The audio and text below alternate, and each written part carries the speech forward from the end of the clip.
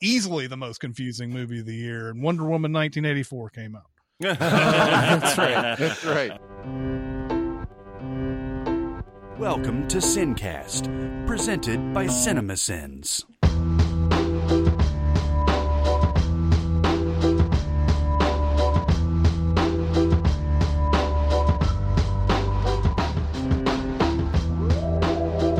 All right, everybody, welcome to the Sincast. This is Chris Atkinson from CinemaSins, joined as always by the voice of CinemaSins, Jeremy Scott. Hi there. For Music Video Sins, Barrett Share. Yay! There.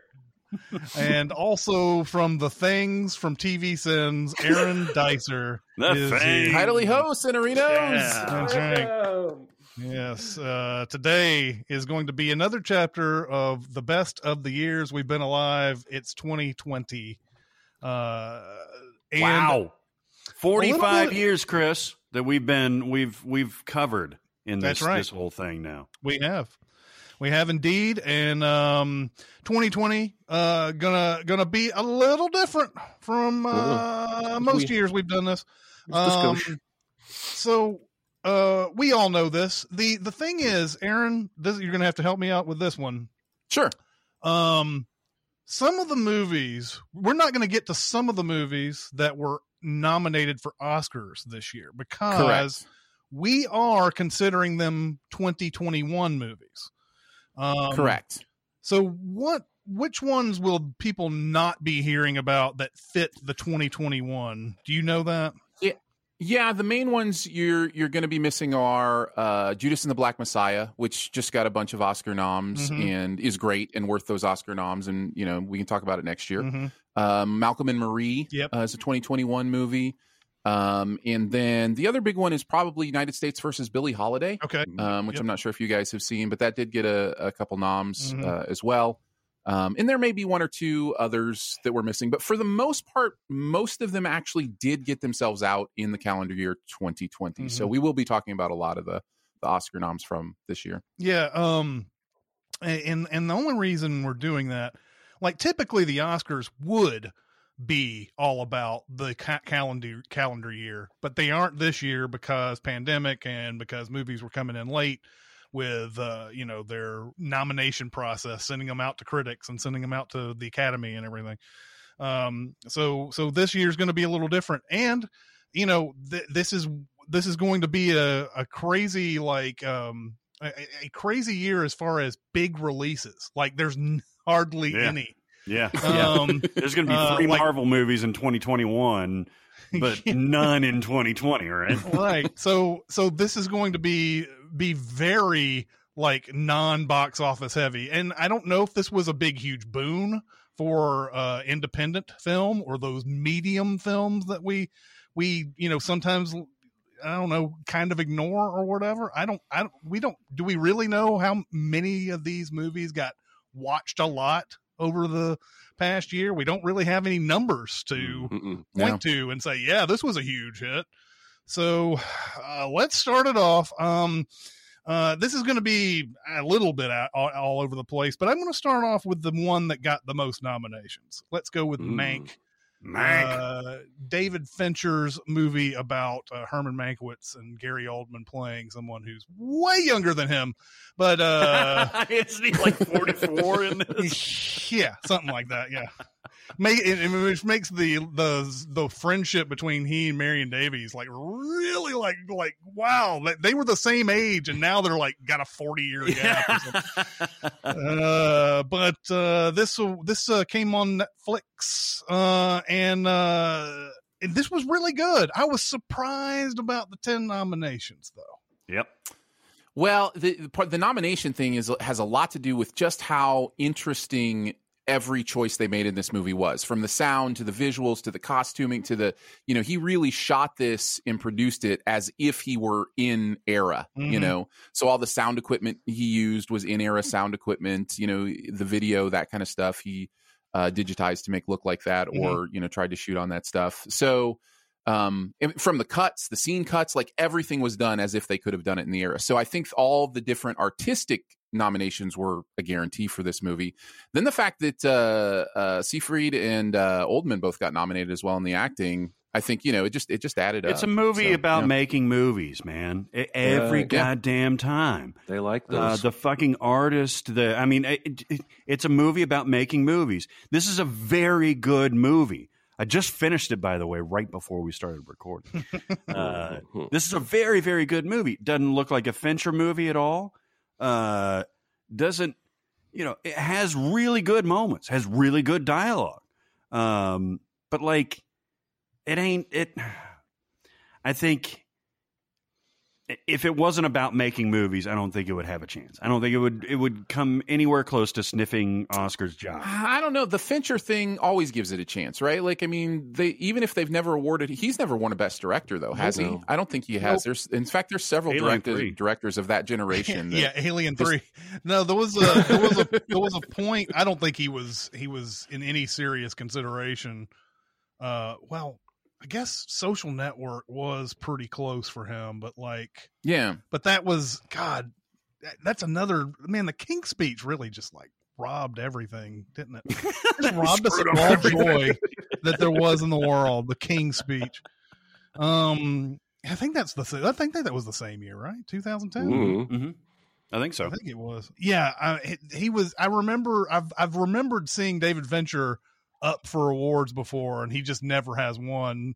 It's one of those weird ones where you see for years you'll see Scorsese out there in the audience, and he's nominated, and you're like, oh, there's a guy who's got 100 of these, right? No, none. and that year they just somehow just don't give him another award.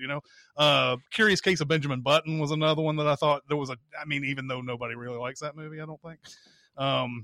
That was another one that he was up, I think he was up for, but no, he's never won. Yeah. I really like Amanda Seyfried in this movie. Ever since seeing First Reformed, I've really started to appreciate what she's bringing to the table. She's become a really, really good actor over the years. She was always decently good, but never to the level that we've been seeing now and everything. And so I was really happy to see that she got nominated in this. And Mank's got a lot of it's kind of cool messages in there, especially with the Mank's friend who's making those movies for the studio that are politically motivated. Mm-hmm. And he doesn't think there's anything to it. It's just, this is my gateway into Hollywood. I'll make these movies, and then nobody's going to pay attention to these as anything serious. And of course, people take those things seriously.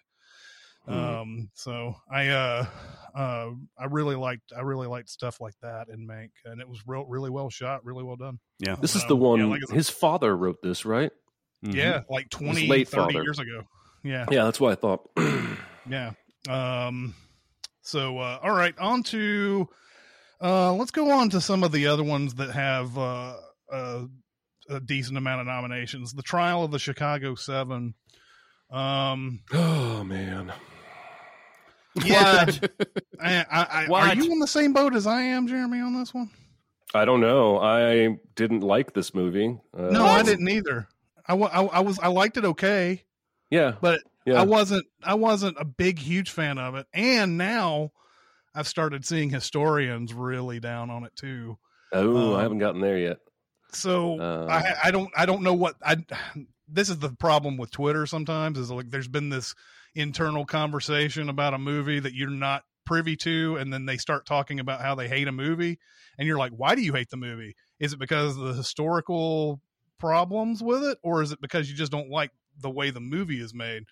But I like this. Okay. I'm not a big fan of it. Yeah. I think it was extremely well acted. There was a disconnect for me, I think, in the topic and the era, against the way he chose to shoot the movie. I felt like the visuals were very glossy, almost TV-like at times. And I don't know, maybe I'm just weird. I felt whereas Black Klansman, not that it's the same film, but in terms of era, there was a slight grittiness to the way that was shot, where I felt like I was in that time, and it felt more like this was people play acting, and maybe that was the goal. I don't know. I do want to stress, I thought the acting was great. I just it didn't grab me, and when people started raving, I was like, interesting. So there you go. Yeah. What do you think, Aaron? I really like Trial of the Chicago 7, but I am a sucker for big speeches, fun moment, like all the stuff in the character work in this movie is, kind of right up my alley. So I did really enjoy it. I think for me, it's come to be a lesser of the nominees just because it seems so, this is weird to say, but it seems so shallow compared to the other. Like there's just something very on the surface about this movie. And maybe part of that is even Judas and the Black Messiah, which we're not talking about, covering one of the characters in this movie in such intricate depth. Yeah, that I'm just like, that's true. I'm just like, everything here is just kind of brushed on. Now, do I enjoy the experience? Yes, very much so. I really enjoy the experience. But how do you boil down a trial that lasted that long, to a feature-length film without making it a little surface level, without just kind of, brushing at the character strokes in a way. But that's what movies do. So, I don't hold it against it too much. That's what movies do, and I had a good time.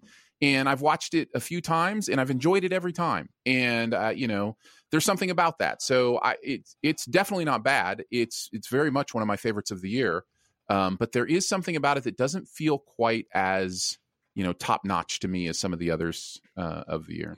So yeah. There's something about, I like Aaron Sorkin a lot. But yeah. I there's something about this movie where he's gone overboard on some of the. Look at how smart I am, and look at some of the dialogue in this movie is like, fuck you, dude. And but some of it's great. Yeah. Some of it, like that whole allow me to be the second, like I laughed so hard at that part. Like there are just those moments where it's just like, that's brilliant. Or the Michael that's Keaton fun. line. God, yes, damn. the Keaton stuff is great. Yeah, that's when he gets, you just need to find some courage. Just find some. And then he makes that speech about, how I'm doing this in front of them just as a fuck you.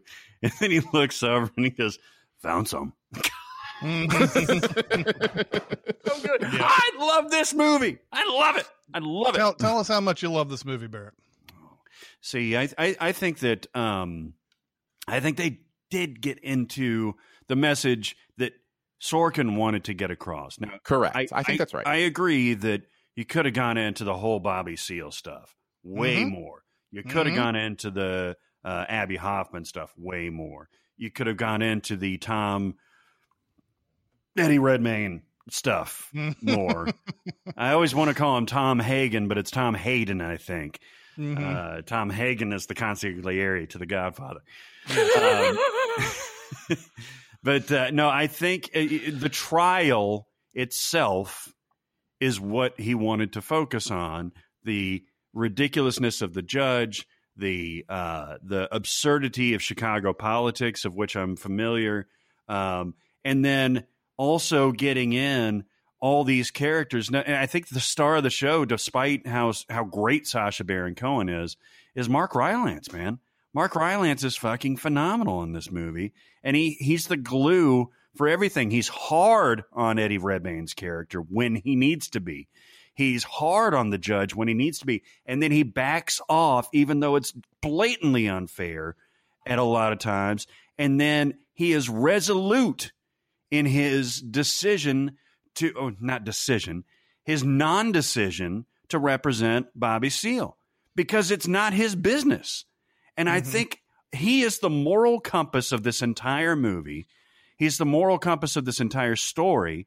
He plays it a little bit too much like the guy in Ready Player One. Oh, Anorak or whatever the fuck it is. But I think he's brilliant, and I think the movie is brilliant. I think the dialogue is brilliant. Yes, Aaron Sorkin can always trim off about 10, 12 minutes from anything he directs, which is at this point 2 movies. But I'm not a big fan of editing.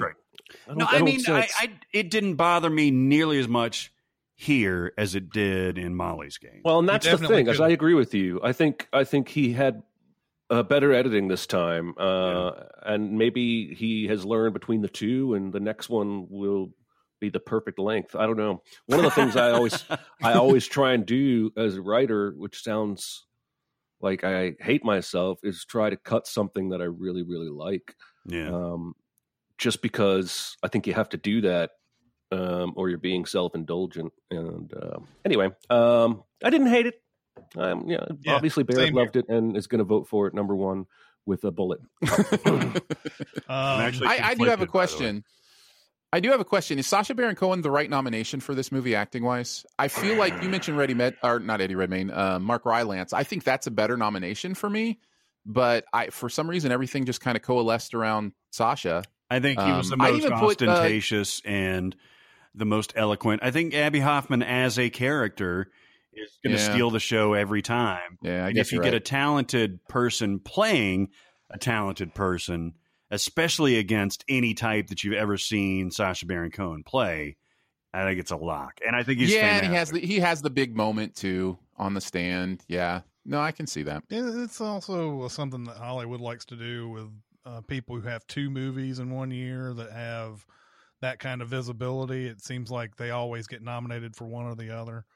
Mm-hmm. I imagine there was some people who wanted to nominate him for Borat himself, but didn't. The fact that the Trial of Chicago 7 was another great option for them. It was almost like putting Borat votes into that as well.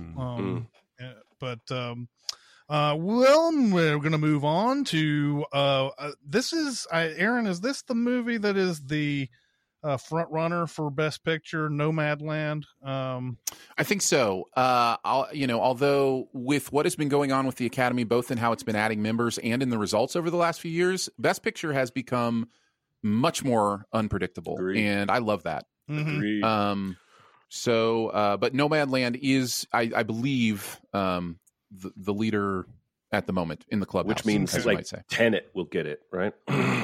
Yes. Well, considering that's not nominated, probably not. It's only a matter of time before a non-nominated movie wins.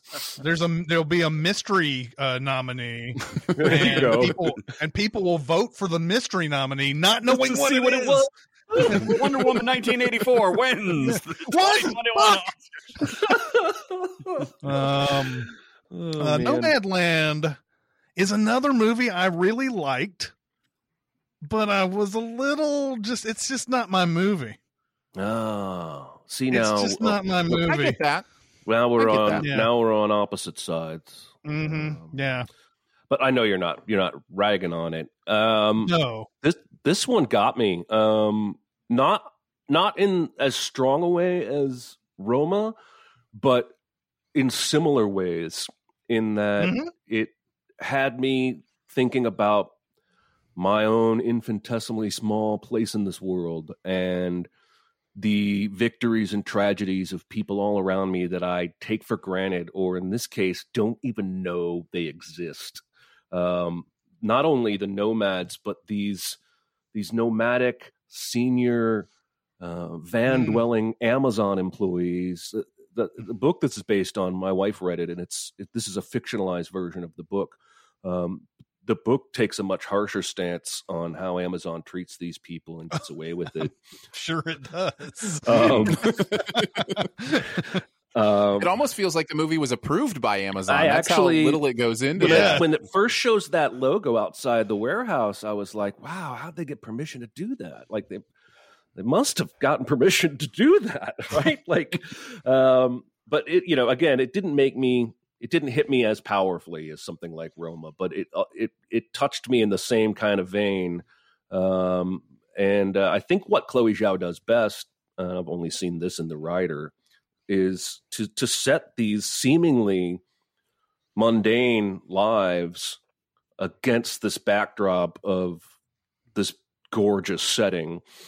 And it somehow makes even these tiny, seemingly insignificant interactions more poetic and more beautiful. I at least came out of this movie geeked to see what she does with Eternals for the MCU. No kidding. Because kidding. The visuals alone, we've never seen an MCU movie that does this kind of thing. And if they let her do even a little bit of her thing, it's going to be something special. So I think I liked it more than you, but it's not going to be my vote for favorite of the year. I'll tell you that right now. Interesting. That's a tease. That's what we call a tease, folks. Mm-hmm. It's just one of those. I'm fine with slow moving, barely anything happens kind of movies and everything. I mean, I'm a big Lost in Translation fan, so I got they can appeal to me, but this one, for some reason, I will say the thing that I like the most is the consistency with the character. Frances McDormand very much wants to be alone in this movie. Mm-hmm. David Strathairn is putting on the full court press, and she is not having it. Yeah. I like that. I think that combination of words has never been spoken. No, it hasn't. In the world. It definitely hasn't. I do like that the movie avoids the cliches in that relationship, right? Like, I think it would be easier to write it that she eventually sees something in him and decides, but instead they form a friendship that I think is pretty meaningful. But yeah, she wants nothing to do with that. She wants to be on her own. Yeah. I'm probably more, I lean towards Jeremy on this. It definitely is a tone poem of a movie. It's something you kind of have to be in the mode for, and I was. And I think it's the humanity of it that just, at the end of the day, just holds me for the movie. Just seeing, I think she has a way of filming actors as if they're real human beings and real human beings as if they're actors. Yeah. Like, I don't know how she does it. Like, somehow she has just people who are just normal people, like, anybody that would be traveling in across the nation, and they seem perfectly, at ease with Frances McDormand in this movie as if they are, compatriots. I actually, and that's not easy to do, I don't think. So some of that is McDormand, though, because I read that some of them didn't even know she was an actress until the end, and she said, "Well, that's my job." And she's favored to win her third Oscar, right? Yes, yeah. And as long as Glenn Close doesn't win it, I'll be okay. Well, Glenn Close is a different catery. So, thank God. But yes, Glenn Close won an Oscar, and she wasn't even nominated in this category. Yeah, I'll continue along some of the Oscars, and then I'm going to skip around. But let's go with Minari. This is one of my favorite of the Oscar nominees. This one I really liked. It's and I can't where are they coming from in this movie? Korea, South Korea. It's South Korea to Arkansas. And the husband of the father of the family wants to create this, he wants to garden. That's his thing. He wants to make a big, huge, farm of some sort. And but he's picked a plot of land that, while it is peaceful and serene and out of the way and everything, it doesn't have a real water source. And it shows the sort of the fissures that happen in a marriage from someone being very obsessed with something like this and not listening to their wife and not listening to what they need and not being around and everything. And I just really, really enjoyed this one. Oh yeah, I am in complete agreement here with you on this. This one I think I liked a little more than Nomadland, but it's hitting similar feels. This is a one version of the American dream, and it's just obstacle after obstacle after obstacle. And then, splashed in is this charming grandmother young son relationship that you don't get in a lot of movies. It's hard to think of any where it's been quite like this. And where they end up at the end of the movie, I think is just beautiful. And it really made me feel almost all my feels, and the acting, it's all subtitled for the most part. The acting's really, really good. Stephen Yeun was like, blew me away. Yoon? I think it's Yen. It's you. I didn't know he had that different. In I thought it was Yoon, but maybe it is Yen. I always I'm going to say Yoon Young Jung, also nominated for an Oscar as the grandmother. You're not wrong about these performances; they're absolutely astonishing. Alan Kim, the little kid. Shout out to the Critics' Choice Awards, my favorite award show. Won the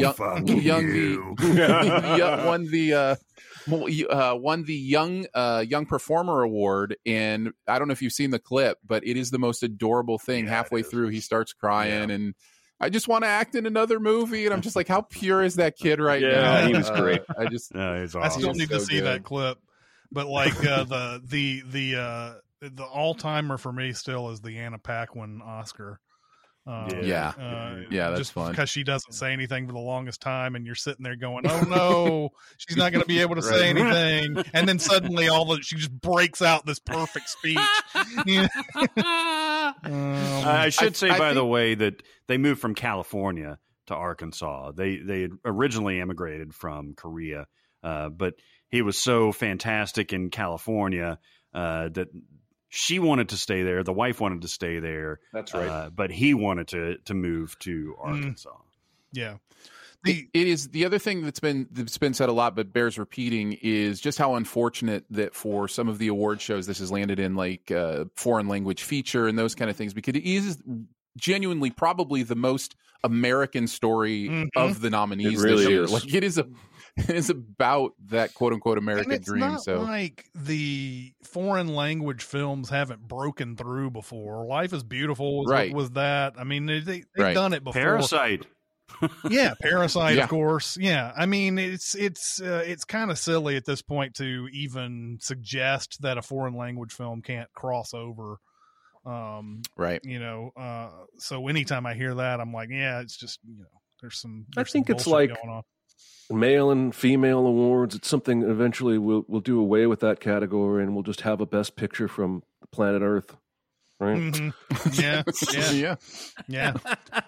The grandmother is great in this though. Like I love how like just out of fuck she is in this entire thing.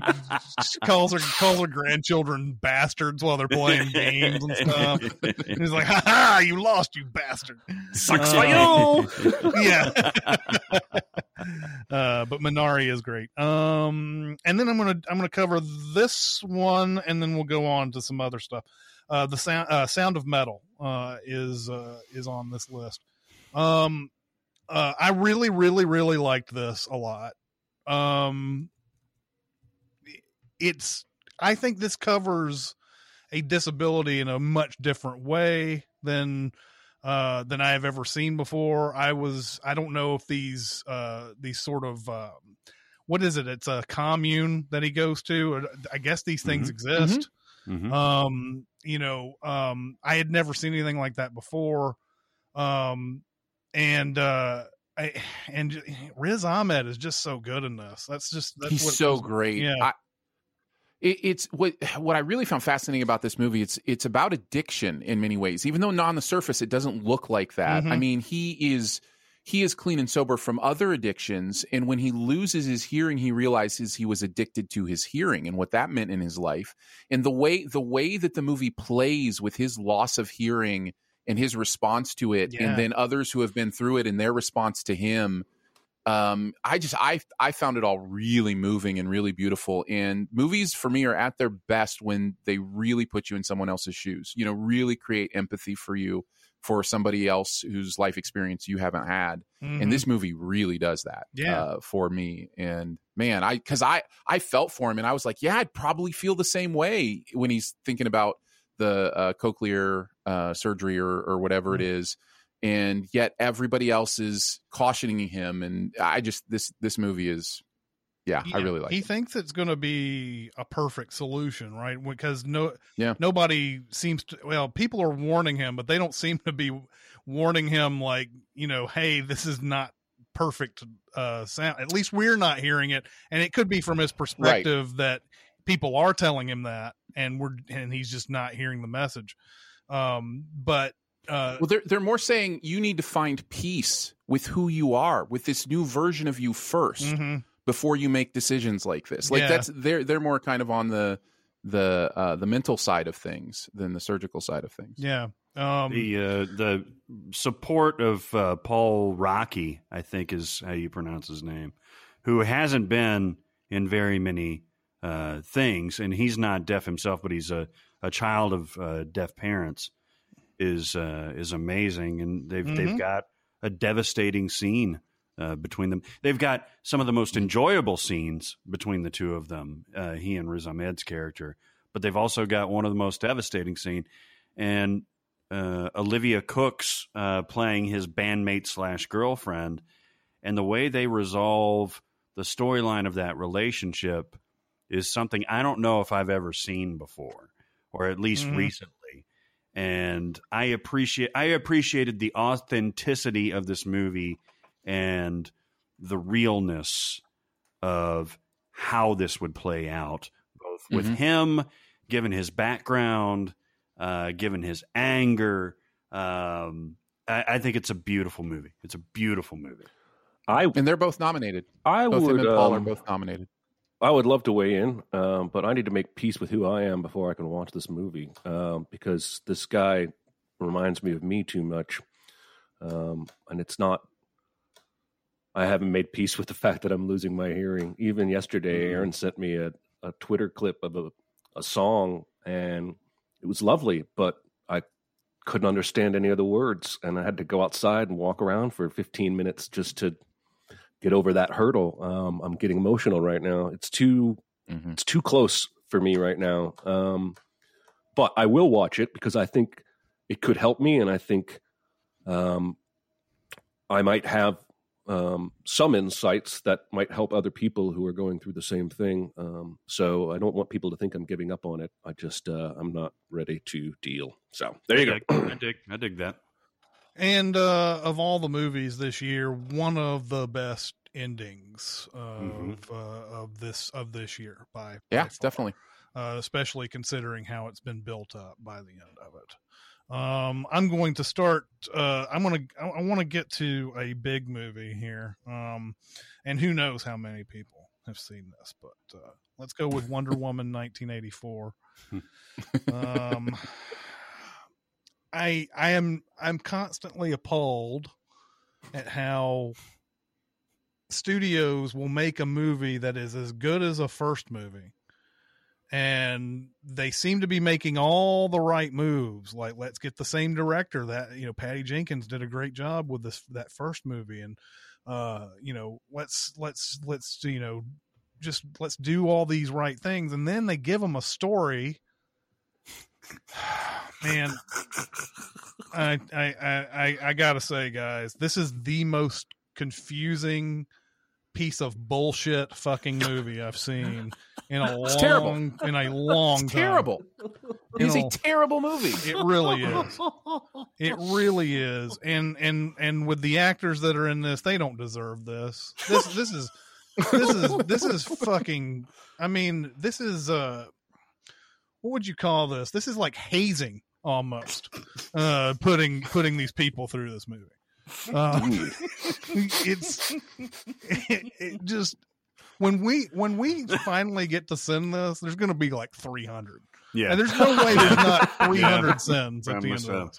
Yeah. But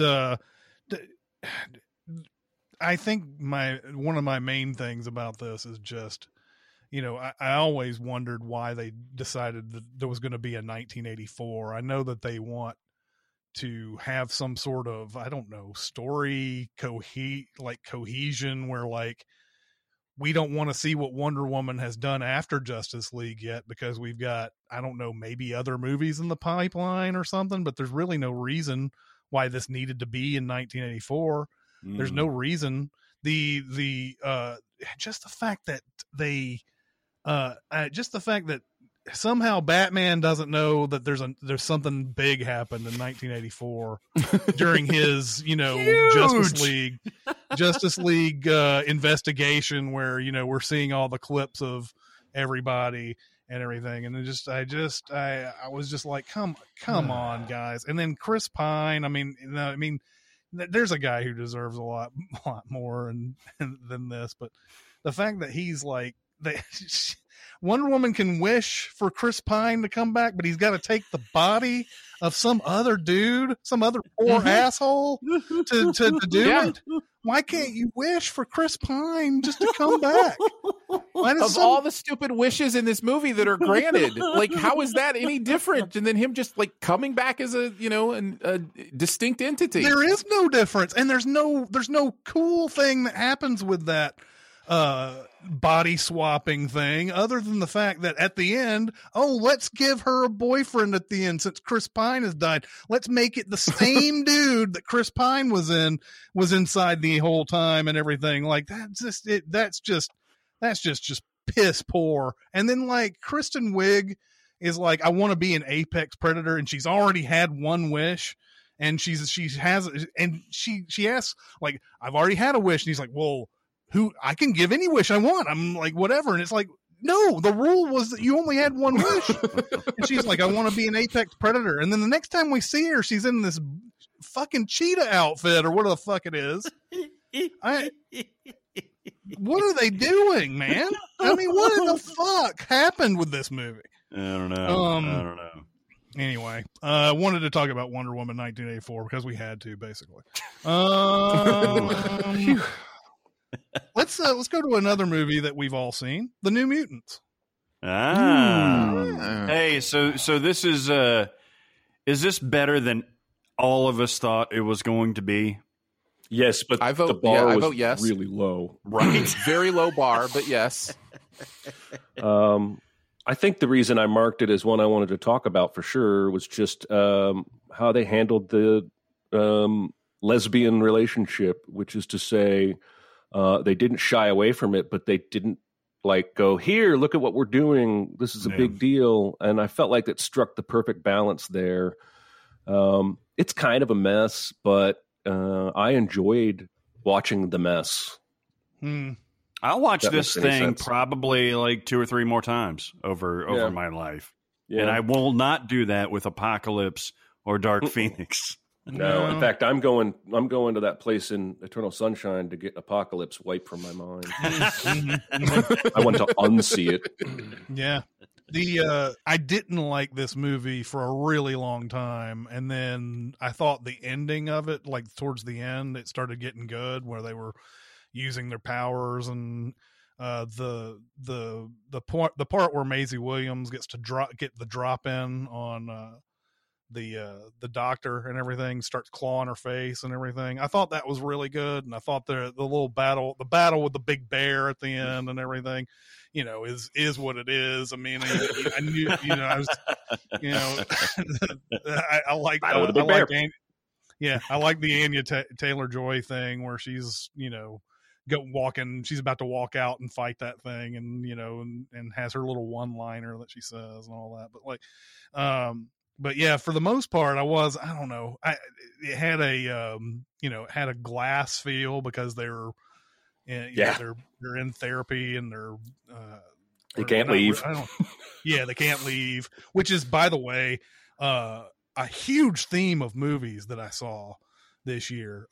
People being trapped in a place and can't leave. That was a huge theme for some reason. I think most of these movies were made before the pandemic, so it wasn't like a pandemic thing. Yeah. But I saw a lot of these. But anyway, yeah, I The New Mutants probably was a little bit better than I thought. She, even though this was filmed in like 2009, Anya Taylor-Joy is having a year, man, between this and Emma and Queen's Gambit.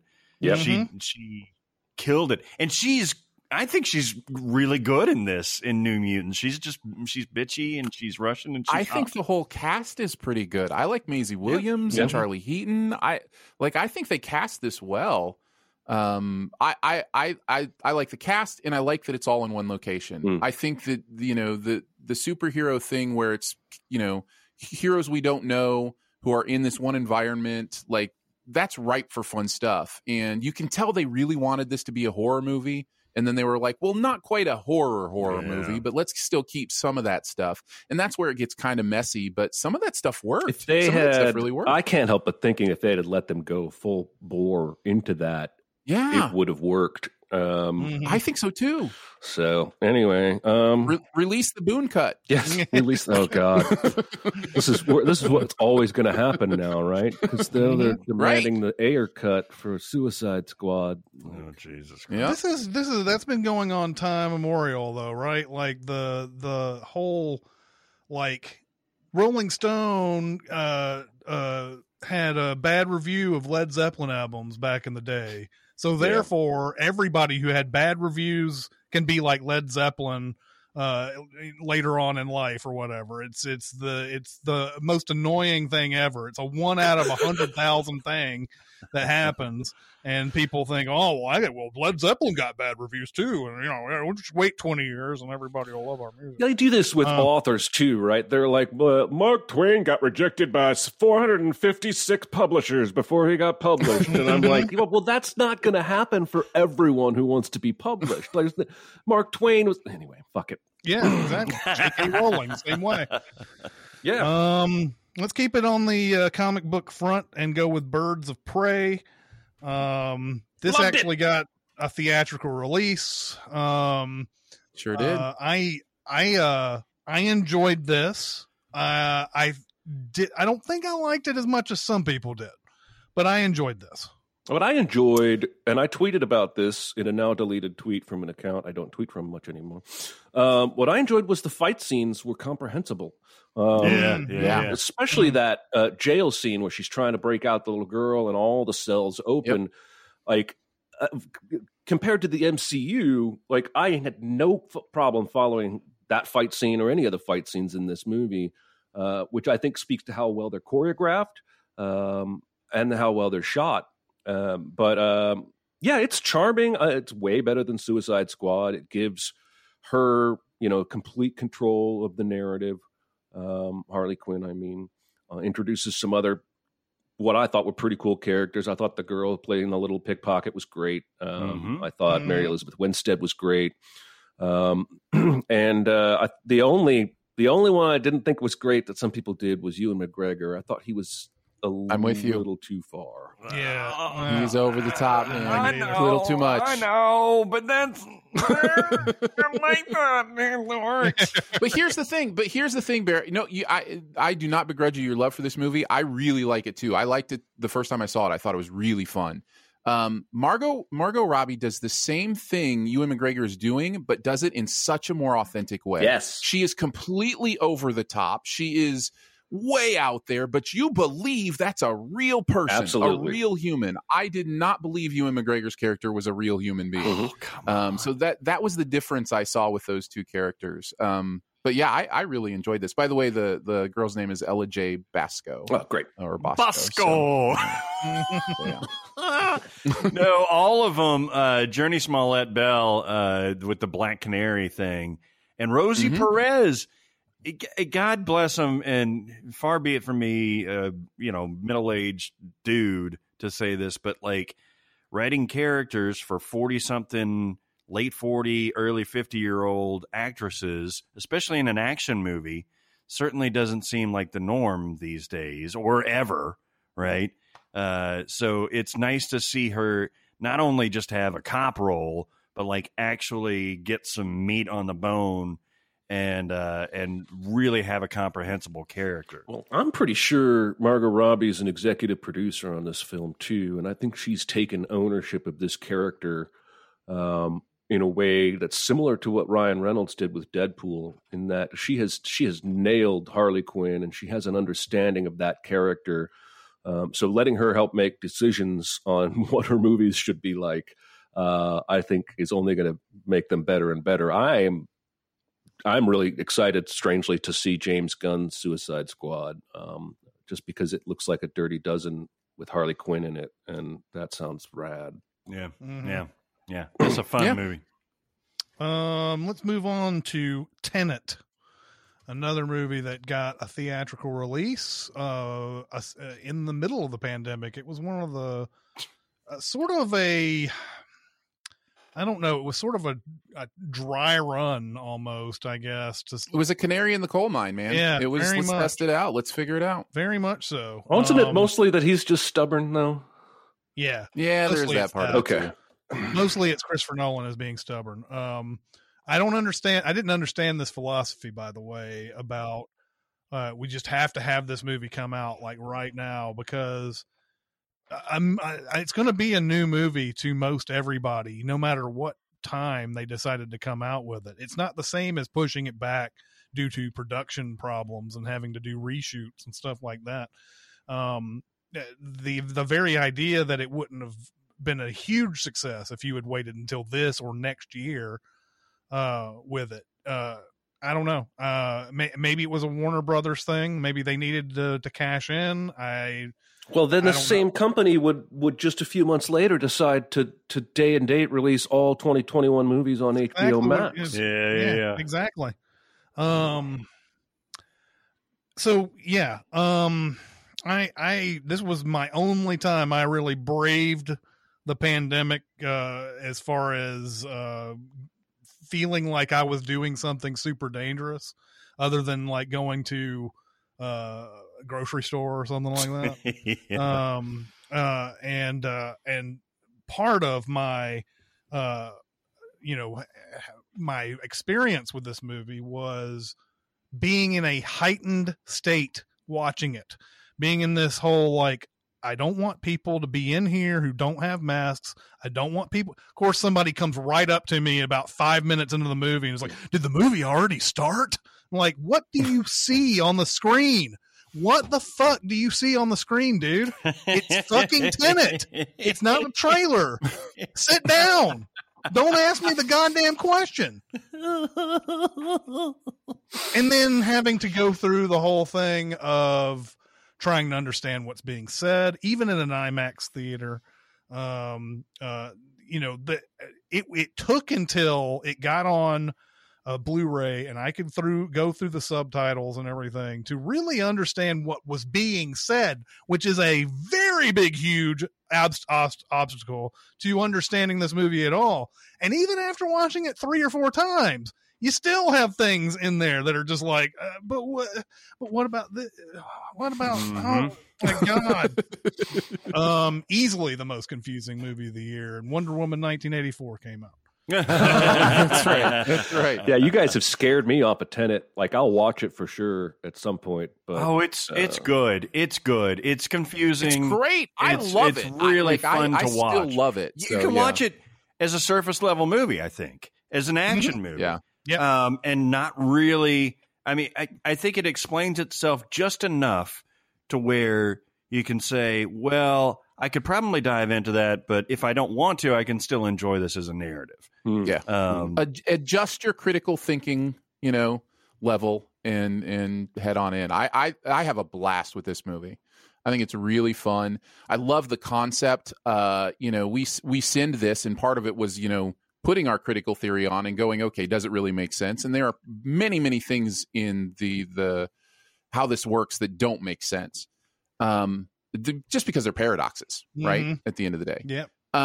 But there is also a real level of cleverness that he's doing here with the idea of palindromes and with the idea. One of the things I discovered that I wasn't even trying to discover when we were sitting it is that scene-wise, this movie is a palindrome. Like, it has action scene happening at a certain time. Then it has, I think, 3 different expositional scenes.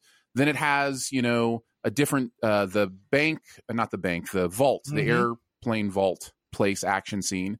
2 more expositional scenes. Then then the car chase in regular time. Then right into the car chase in reverse time. Then 2 expositional scenes. Then the airplane vaulting. Like, Jeremy Aaron's going to explain this entire movie to you, by the way. He's going to go through the entirety. No, I don't. No, for me, I look at that stuff and I go, I love it when people think like that. I think that's really clever. I think that's really fun. And And so, yeah, I have a really good time with it. Plus, the visuals are so cool. Yeah. It's just so cool to watch some of this stuff. No, I definitely enjoyed this movie. It just took about 4 or 5 times to watch it to really kind of get there. But Jeremy, when you do end up watching this, follow the advice of grown-up Fleur Delacour in this movie, where she says, "Don't try to think about it too much." And so when you see all these things, just go, "Oh, that's cool. I didn't know," blah blah blah, and you just don't even worry about if it's possible or not. But yeah, it is very good. I feel like almost this movie is so complex it should be a 10 episode series or something. Could be, yeah, because it would give them a chance to really dive into that world a little bit better. But what I don't know if that's right or not. I just feel like that. What are you gonna do? I just feel like there's more you can explore, and who knows if there's ever going to be a sequel. Nolan's not a big sequel guy, so I really do think that there was an aspect to this movie they cut out late in the process involving the idea of a sequel / character revelation. I could watch John David Washington's character do spy shit for like he's so fun in this. different movies, man. Yeah, Arpats and Kenneth Branagh are all fantastic in this. The acting is really, really good. Branagh is doing the thing that Ewan McGregor couldn't do in Birds of Prey. Like, he is completely chewing the scenery, and it works. Like, So get off of Ewan. Get off of Ewan, dog. I don't know. I just didn't like him in that movie. No, he's fine. He's fun. He kills people and it's tough. Yeah. Working our way down. Let's do another theatrical release. The Invisible Man. Oh, yeah, baby. Here's a movie that I had no hopes going into when I came in to watch it, because first off, there is a such thing, and this is something that Aaron doesn't have to deal with, but it's a trailer saturation that was going on with this movie. Everything like leading up to this had an Invisible Man trailer on it, and every time I watched it, I was like, this doesn't look good at all. But when you watch it, you realize, oh, this has a much deeper message, doesn't it?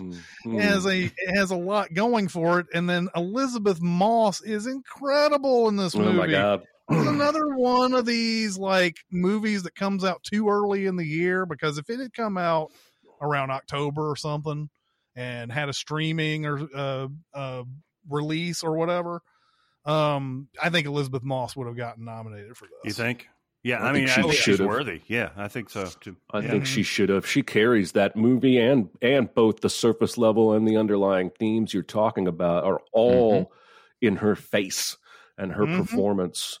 And that scene in the restaurant is one of the scariest fucking moments I've ever seen in a movie. Because it's so unexpected to me, and it's so like horrifying, because there's literal violence happening that would be horrifying, but then the realization of, oh fuck, I'm gonna get in trouble for this. This is gonna be blamed on me. It's all just like shock, and then I appreciated the technological aspect that dabbles in some actual technology that's being developed in terms of using cameras to make something look invisible. It's obviously not there in the real world to where it is in this movie. But man, everything about this works. Everything. All the performances are great. The way it sort of echoes what women have to deal with from the patriarchy on a general day, even not in a horror movie.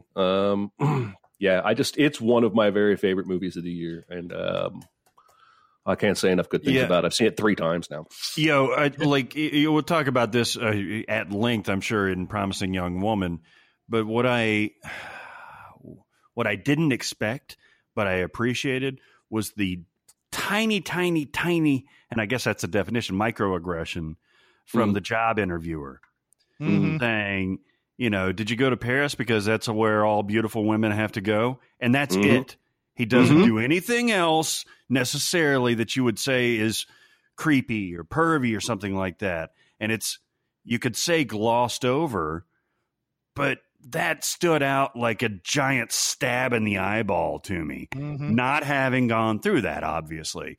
And it has nothing to do with the plot, but it has everything to do with the plot, like the underlying message for it. Oh, this movie absolutely floored me. The thing about this movie is it takes a horror trope, which is someone who has either seen ghosts or they see something impossible or whatever, and they spend the whole movie trying to be believed, right? Yeah. And they turn that being believed thing into this metaphor about being believed about being in a terrible, abusive relationship and everything. That is where horror does its best work a lot of times, is when it makes this kind of social commentary, and it feels, it's not totally hidden, because she has her one big moment where she talks about how she was abused in one of her best scenes in this movie. But this is where horror does its best work, for sure, no doubt about it. Very reminiscent to me of the feeling I had after watching Get Out, right? Like the fact that it's just nailing the underlying theme so well, and you feel it, and it so well relates to the overarching plot and what's going on, that you feel like you've experienced something that is interesting on a surface level, on a movie level, but even more interesting on a social level and an empathy level. I think The Invisible Man is talking about best endings. This is up there with Sound of Metal, but also it's got style, baby. Like, I don't know if there's a name for it yet. I tweeted about this, but I love when Leigh Whannell follows a person who's falling down to the ground with the camera. He does it in Upgrade, and he does it in this movie, and I'm all in on whatever he's going to do next. It comes out of nowhere too. Like you're seeing just a regular with an invisible man, like fight scene, and then all of a sudden, thunk, and then back up. Yeah. Since it was mentioned and it's apt to talk about, let's go Promising Young Woman on the next one. I ain't never seen a movie like this. I haven't either. I love me some Carey Mulligan, man. And by the way, you mentioned Frances being the front runner. I think it's neck and neck with Carey as far as the award right now. I like how you're on I haven't checked the odds basis with all these. That's right. Me and Carey, we were rapping about a few things. Yeah. After she got the nomination, she called and she was like, "Did you hear?" I was like, "Totally, girl." By the way, another Margot Robbie production, or she's part of the production. Sure. So yeah, she is a woman who is pretending to be like sloppy drunk at bars and have men, nice guys, come and pick her up and promise a ride home and nothing else. But of course, she's always running into guys like Adam Brody. This seems like to be Adam Brody's role, right? He does this a lot. He did it in Jennifer's Body, didn't he? Same thing. He does this a lot. Adam Brody, and then there's a host of other, like there's McLovin is in this, Chris from His Class, and Chris Lowell. Yeah, but she pretends to be sloppy drunk and gets these rides home from men who say they're just being the nice guy, the knight in the shining armor. Of course, they're always looking to take advantage of the situation. And then she's like, whoop, surprise, I'm not drunk, and I'm going to turn the tables on you and everything. And not only turn the tables, like, it's like it's about to go too far or anything like that, but turn the tables on these guys are not violent. They're not like ready to just, like, I don't know, do a violent thing. She turns the tables at a point where they are more likely to try to backtrack and say, this is not what I was trying to do. This is, that's what's interesting to me. It doesn't ever get to that point where they're like pulling out guns or knives or like, or anything like that. Do they? I mean, until the end. I mean, where this movie ends up going, definitely. The movie is, I think, in that point, making is saying, yes, it's very much about the nice guy thing, and it's very much about the idea of if you're not part of the solution, you're part of the problem, kind of idea. But it does go so far at the end to say, and this is what happens when you let it go too far, kind of idea. So, yeah. But she, she runs into an old classmate and everything. And I thought this was a part of the movie that was a little bit too predictable, maybe a little bit, when she runs into the old classmate and she starts talking about how, she had a friend who went through all of this before and everything, and nobody believed her and all that. That was the one part of the movie I was like, okay, we know where this is going, right? Like the guy that she met, part of this old he's gonna have something part of his past that where he was in on this, right? Where he was in this room or whatever when all this happened. You're right. But they subvert that so much, because she is a total. Are you talking about Bo Burnham? Yeah. Are we talking about Bo Burnham's character now? Yeah. Who's great in this. But they subverted them together. They are so good together because she's a closed book, man. Ain't nothing getting in there, personally, physically, emotionally, and he's got to prove himself to her. And the way this resolves, it's interesting to me that's the marketing strategy for this, is to show her at the end of the movie with that wig on and in the nurse outfit and everything. That's when the movie turns on its head, you could say, but her character is much more than that. I guess you have to show sexy Carey Mulligan in a nurse costume to sell tickets or streams or whatever. But I think it's more subversive than that. It is misleading, and I guess if it's intentionally misleading, then it's brilliant. I think it is. I think the movie is saying something there about men's relationship to sexuality and how they see women and the clothes they wear and all that stuff. I think this movie is very purposefully calling us all males into account for how we view the world, from our privilege and what that looks like as we interact with women. And, the idea of you ask for it by wearing that skirt or whatever that is just so awful and ugly. But many people have said over history that, that the women bear some responsibility for the clothes she was wearing. All of that stuff, the movie is taking us to task and just saying, you may not feel like you're horrible, but have you had these thoughts? Like, how far has that thought progressed in your mind, and understand that even that is the seed of something nefarious?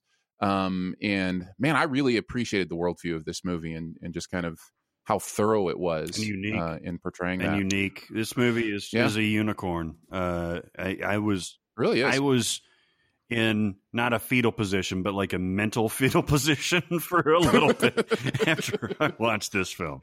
Mental fetal.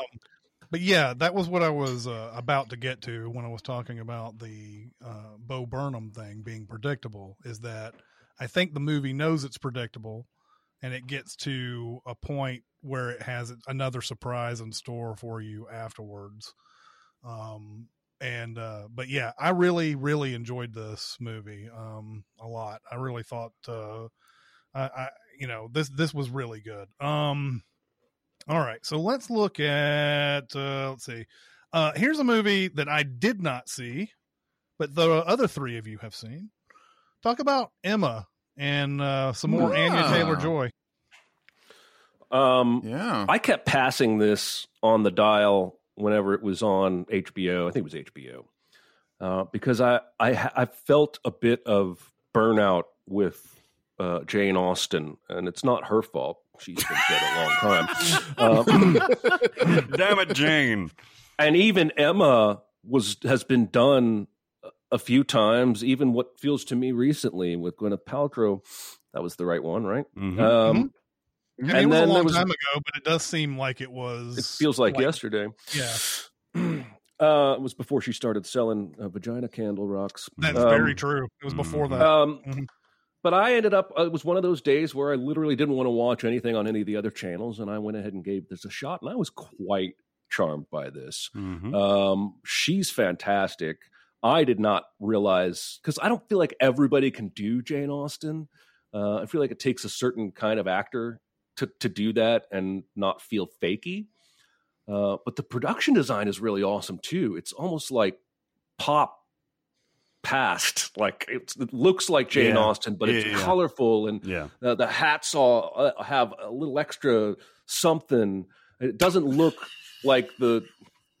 I'm sorry, it doesn't look like Pride and Prejudice. It looks like Willy Wonka's Pride and Prejudice. And I'm sorry, I'm trying to compliment the movie. I know exactly what you're saying. Yeah. And I really enjoyed it. In fact, I recommended it to my wife, who's also burnt out on Jane Austen. So I didn't fall in love with it, but I wanted to make sure I mentioned it because it was a surprise to me, and I think it might be to some of the listeners as well. It's fine. It's perfectly fine. Isn't Clueless is based off of Emma, right? Yes. I mean, I was just going to say the only thing I don't like about this movie is how much it steals from Clueless. Right. So I mean, the only knock of this is that you've seen this film before, and I think there's probably a little bit of an overlap of Bridgerton and stuff like that, and like kind of like anachronistic pop, like you're saying, like the colors and stuff like that, Marie Antoinette type of thing. But you've seen the movie before, you've heard the story before, but Anya Taylor-Joy is absolutely great in this. Bill Nighy, I really, really liked his performance in this as the crotchety old dad. And I got to be honest with you, man, Mr. Friskets and Mr. Whiskers and Mr. whoever the fuck she's trying to court and like manipulate, they all run together to me. They all could be Joe Alwyn. They all could be Dylan O'Brien. They all are Joe Alwyn. Joel Alwyn plays 4 roles. He's Eddie Murphy in this movie. It could totally be him with like a bigger nose or like shorter hair. I don't give a shit.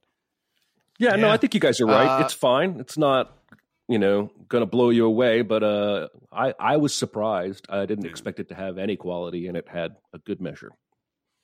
And there's a reason it's nominated for 2 Academy Awards. It's it's nominated for makeup and hair and costuming because this movie is absolutely gorgeous. Yes, it is so beautiful. It is. Let's talk a little bit of animation. Here's another movie that had a theatrical release. It's Onward. It's Pixar's first movie of the year. This was a major disappointment, wasn't it?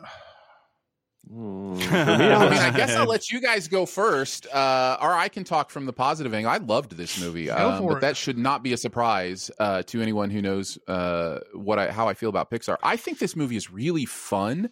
I laughed really hard at several points. There's the moment with the van where it starts galloping. I lost it. So stuff like that. It's got a really good sense of humor. I think Chris Pratt and Spider-Man. Tom Holland. Now you're doing me. Thank you.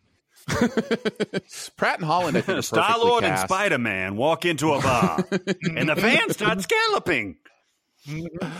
And man, did I cry! Like the kind of sneakiness that it pulls the you thought it was about fathers and sons, but it's about brothers thing. Really got me. I don't mean for this to be the classic, fathers of daughters kind of moment, but as somebody who has a brother, like, I don't know, that stuff really nailed me. So, I was not disappointed at Onward, but I know a lot of people were. So I obviously don't. I think it's don't mind hearing fun. that. I think it's harmless. It's just I have come to expect more from a Pixar movie than fun and harmless, and that's maybe partially my fault.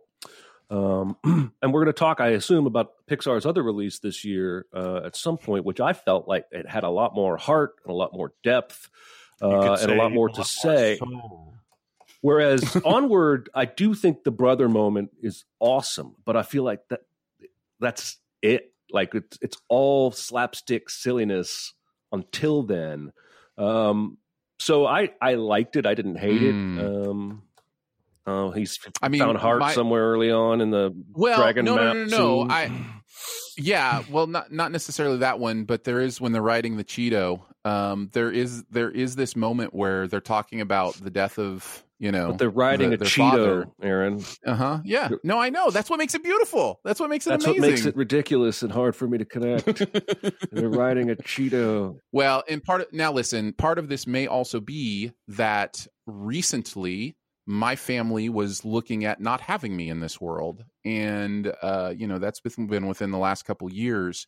And so I know that struck a very personal level with me and my family as well. I know when my wife and I saw it in a theater, because, this did come out before the pandemic.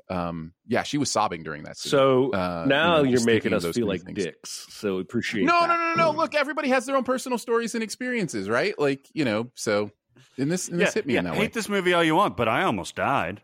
Yeah. Did you know it was based on Homer's The Odyssey? Yeah, exactly. I was disappointed in the whole quest. Like you have I know that you're trying to get to this point. You're absolutely right. It is a movie that you think is about a father-son relationship, and it ends up being about brothers and everything. But the quest to get there is immensely unsatisfying to me, and a lot of the stuff in there was like ridiculously cynical, I guess, is what I would call it in our sort of context. Especially the fact that they're able to use their father's legs, who's just a torso, to land on that one thing in that deep water. And I'm like, whoever made this quest, did they know that did they know that there was going to be somebody that had a torso to use, a spare torso? Not a torso, someone without a torso. Like I was just sitting there going, how does this quest get won without that father figure there? No, you're right. You're not wrong. And just all the stuff at the end too. It's just, this is not, to me, this may be a good movie on its own, but like you have to, it feels like you have to compare it to all the other Pixar movies that come before it, right? Pixar has been known to come out with those knock it out of the park, especially on their originals, knock it out of the park kind of movies. And when they come out with one that doesn't, you're just like, why couldn't you have realized this world just a tiny bit better? Like we know Pixar is able to do. And when it comes out like that, you're just like, oh, well, I guess that's pretty good. But if this movie had been, let's say this movie had come out in 1995 and it was the Toy Story of its day or whatever, would this have launched Pixar the way it, the way Toy Story did? I don't know if that's a fair comparison, really, but no, but I hear what you're saying. I think it's a valid point. But that's what I was sort of feeling. You really shouldn't. Sure. I mean, as a rule, compare movies to others and say, well, because it's not as good as this one, it's not very good or whatever. But I think from the brand, I expect more. So like that's where it fell down for me. So anyway, and then yes, Soul came out later on Disney Plus, and I really enjoyed Soul. Soul was really, really good. I guess I really like the ending, but it's another one of those that has it both ways kind of endings. But I did like the ending regardless of that. But let's talk about Soul. You talk about a Cinnable movie that I do love. I mean, the circumstances by which and the rules by which they play are don't get into those like you do Tenet.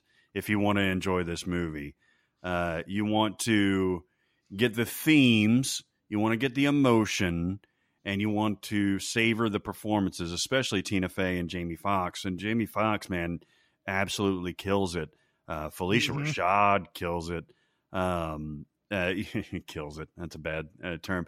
But like, for a kid's movie about death, it's like Coco. Like, I don't know how they pulled this off. Like this miracle of making this, adorable and poignant and animation that is unlike anything else. The Polygon counselors or whatever whatever they are that usher in the afterlife and the pre-life are, amorphous shapes, but they have character. And I found myself loving this movie more than I thought I was going to. It's not an A+ to me, but I thought it was brilliant. Plus, I think it's important to teach kids that when you die, there might be an escape hatch to get back to Earth. Right? Yeah, sure. Yeah. Maybe you come back if, say, you run away and you jump off an escalator. Shit, who knows what will happen? You go through the Bifrost. That's one of those. Go ahead. Just a brief thing. It's one of those things in movies that always kill me. There's like billions and trillions of people who have died, and that now this one guy is the one who figures out how to get back. Like I know that's the story, but like it really blows my mind that it's this one guy that's like, all right, let's figure out how we go back to Earth. Nobody's tried this before. Yeah, nobody else has ever thought I'm not supposed to be dead yet. Yeah. Fucking. Anyway, you were saying. I was just going to say I appreciated the music. I grew up taking piano lessons and playing instruments, and I've always had a love of music. And so I think one of the things that appealed to me about this movie, and maybe one of the things that endeared it to me, is how infused with music it is. Because it's basically about death and then music in that order. That's your boy Trent Reznor and Atticus Ross too, man. They're my boys? Yeah, sure. I don't know. All right, I'll take them.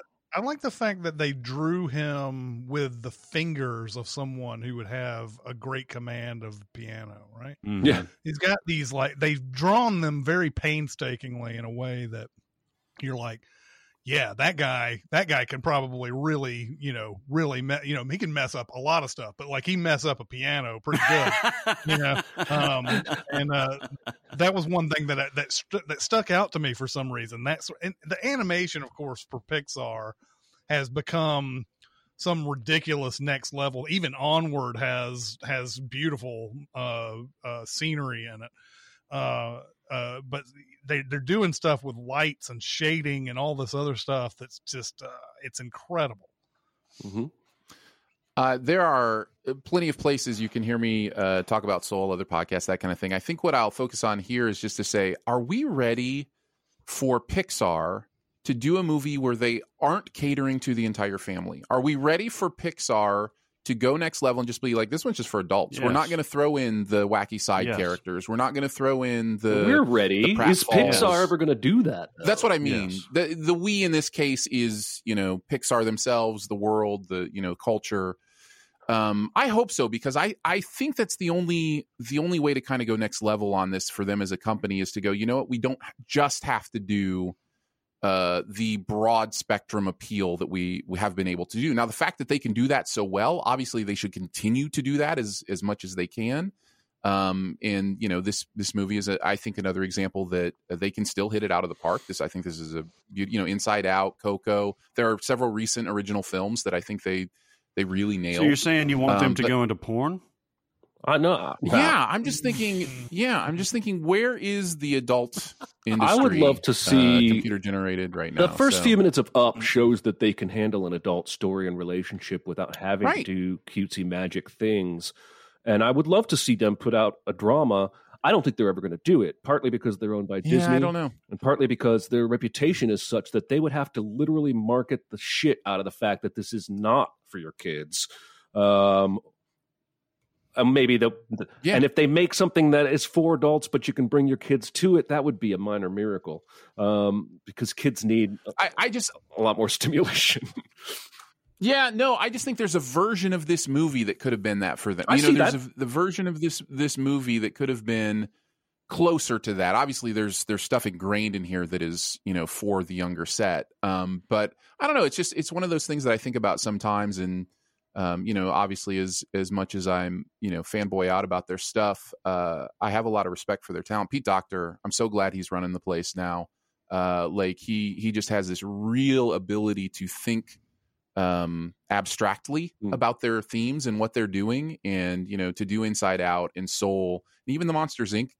Movies are have a lot of this too. I'm glad he's kind of pressing the buttons there right now. Well, I think one thing that also could get lost in this is when we say adult, we don't necessarily mean R-rated or anything like that. Oh no, yeah, no, not necessarily. I was thinking of A Straight Story with Richard Farnsworth. That's a kind of, you have a movie like that where, again, I think the the sort of heart of your question is can they do a movie without the wacky characters that come in and Right. blah blah blah blah blah. Like I feel like the movies that you mentioned, Soul, Inside Out, and Coco, all have this. They're in this other world, right? Where and they always run into these, hey, I've been here. I've been down in this one room for 5,000 years, and wacky Right. and crazy. My name's Bing Bong. Yeah. So we're your dogs, but now we're dragons. I think they could. They be. would have to market it a certain way, right? They would have to. But you're talking about Disney here. They have, that's all they do with the market. So I've been looking at, and I think Jeremy and I had talked about this after Incredibles, Ratatouille, or whatever. It was around that area where we thought that Pixar might start doing that, and that was 15 years ago. So maybe not. Somebody's brought it up there.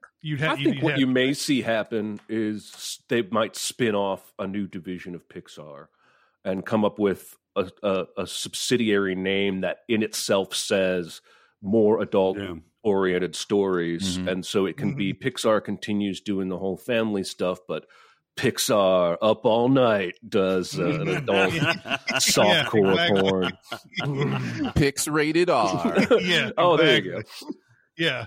Yeah. Pixar stockings.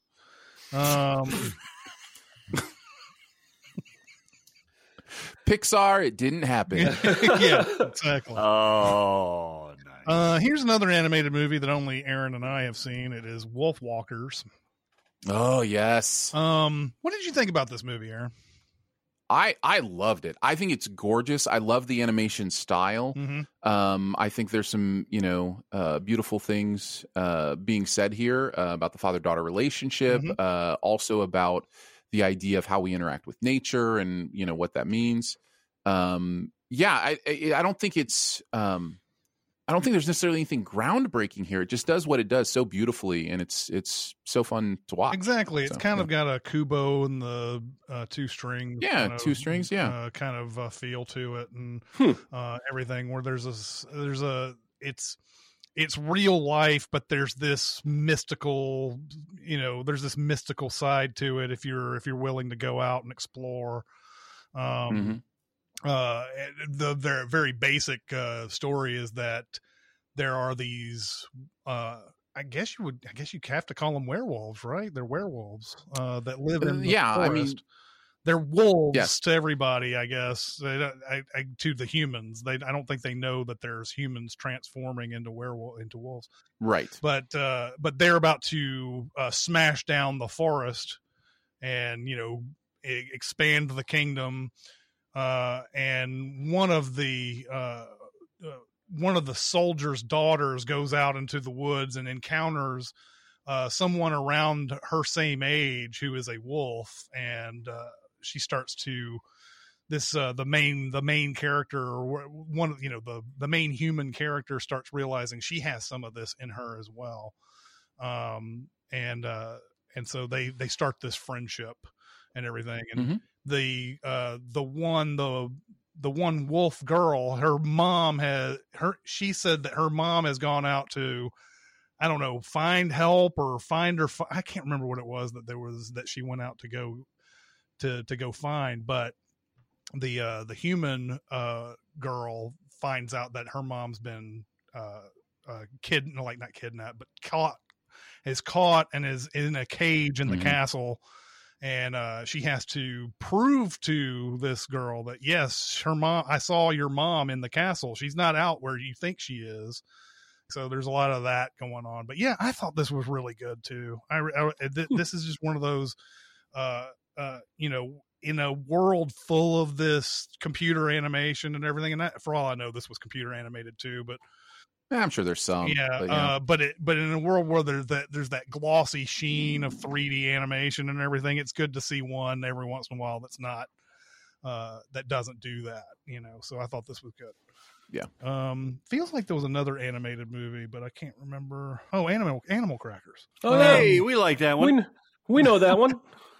It finally got a release, right? We had been talking to Scott Sava for what was it, 3 years now? Yeah, about that. Mm-hmm. It had that, it's gone through a lot of ups and downs that we've heard about. And I remember after we did the first interview with him, there were a lot of people who were really interested in watching this movie, and they would come on Facebook and they say, I see the release date on blah, blah, blah. And I'm like, well, don't know what to tell you. They throw those up there every once in a while. Doesn't mean that it's going to actually come out. And of course, then the date would come and go and everything. And I remember we did a preview once, a spring preview, and they're like, you forgot Animal Crackers. I was like, yeah, I don't think so.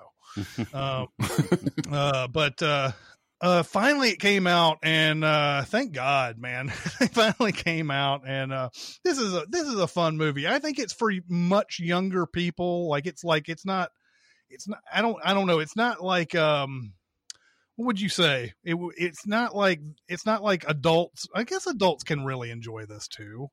Sure. But it feels like for your kid, your average kid, like is your older, like 12-year-old kids or whatever may not respond to this. It's a little bit younger than that, maybe. Yeah, but magical animal crackers, man. It turned you into animals. Wholly unique animation, excellent voice cast. If you do want to hear more in-depth stuff with us and the director Scott, you can look at episode 130 or episode 239, where we talked to Scott after it came out, just to let you know. Oh, wow.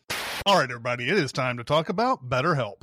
Yeah, it is. It's BetterHelp. It's BetterHelp. It is. I'll tell you what, and I want to hear from Aaron about this too. Yeah. But I just want to say real briefly, we talk about the service and the platform and stuff like that, but I also want to mention how really, really good these counselors are. These are not, just folks they've plucked off the street and said, hey, you want to get into a computer is what I was going to say, like Zoolander, like the files are in the computer. But you want to get in front of a computer and talk to people? No, these people are very trained. They're very astute. And I had an experience like that fairly recently where something was drawn out of me that I wasn't even expecting. So BetterHelp as a service is fantastic, but the licensed professional counselors that they hire are top notch.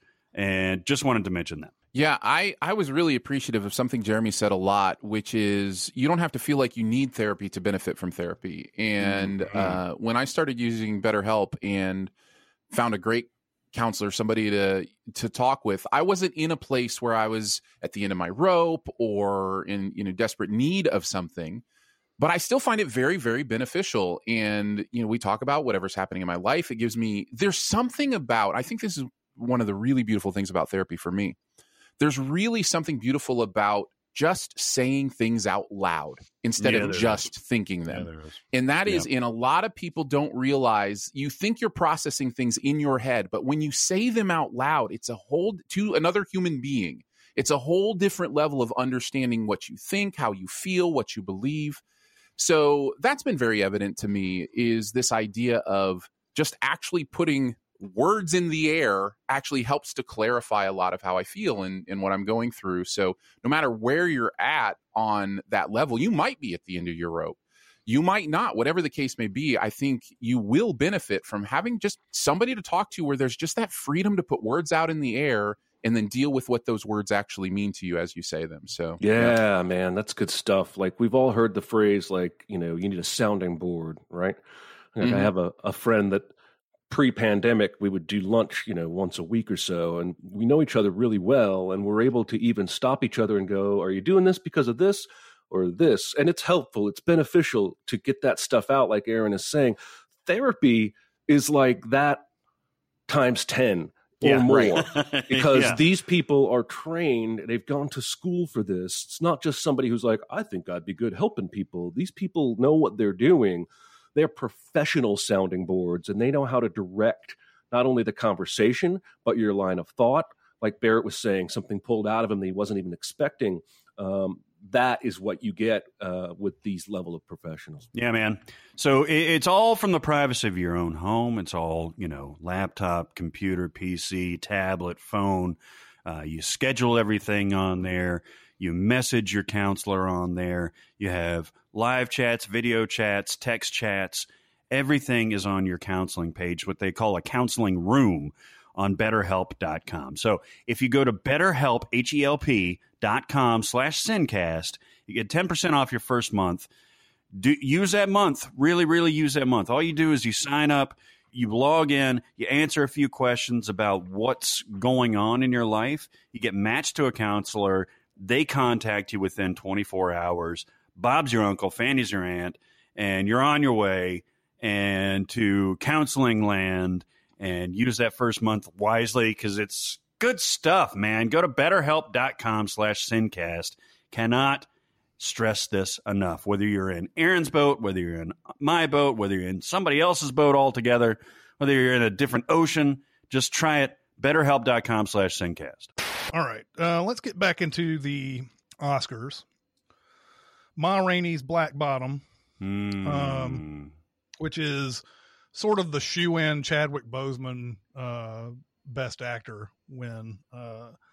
And he is great in this, although I still feel like he's a supporting actor more than he's a lead actor in this, but who knows how that... It's so interesting that, the category, people say category fraud, which is a little extreme for my taste, but the idea of Judas and the Black Messiah has both of its main actors nominated for Oscars in supporting actor. Right. What? Yeah. Yeah. How does that work? Yeah. It's always weird. That's clearly incorrect. Yes. But this movie plays out like a stage play. I don't know. Was it a stage play before it got to screen? Indeed. It was. Okay. Yes. Yeah, yes. so, it was. I forget his name. Same guy that did Fences. But it's about these musicians who are going. I guess they're the backup band to Ma Rainey, played by Viola Davis, who's incredible as always. Mm-hmm. I mean, just commands the screen like no other. And she's late to the party, so there is time for these musicians. I guess most of them are much older, and Chadwick Boseman is a much younger musician, and he has different ideas about what to do.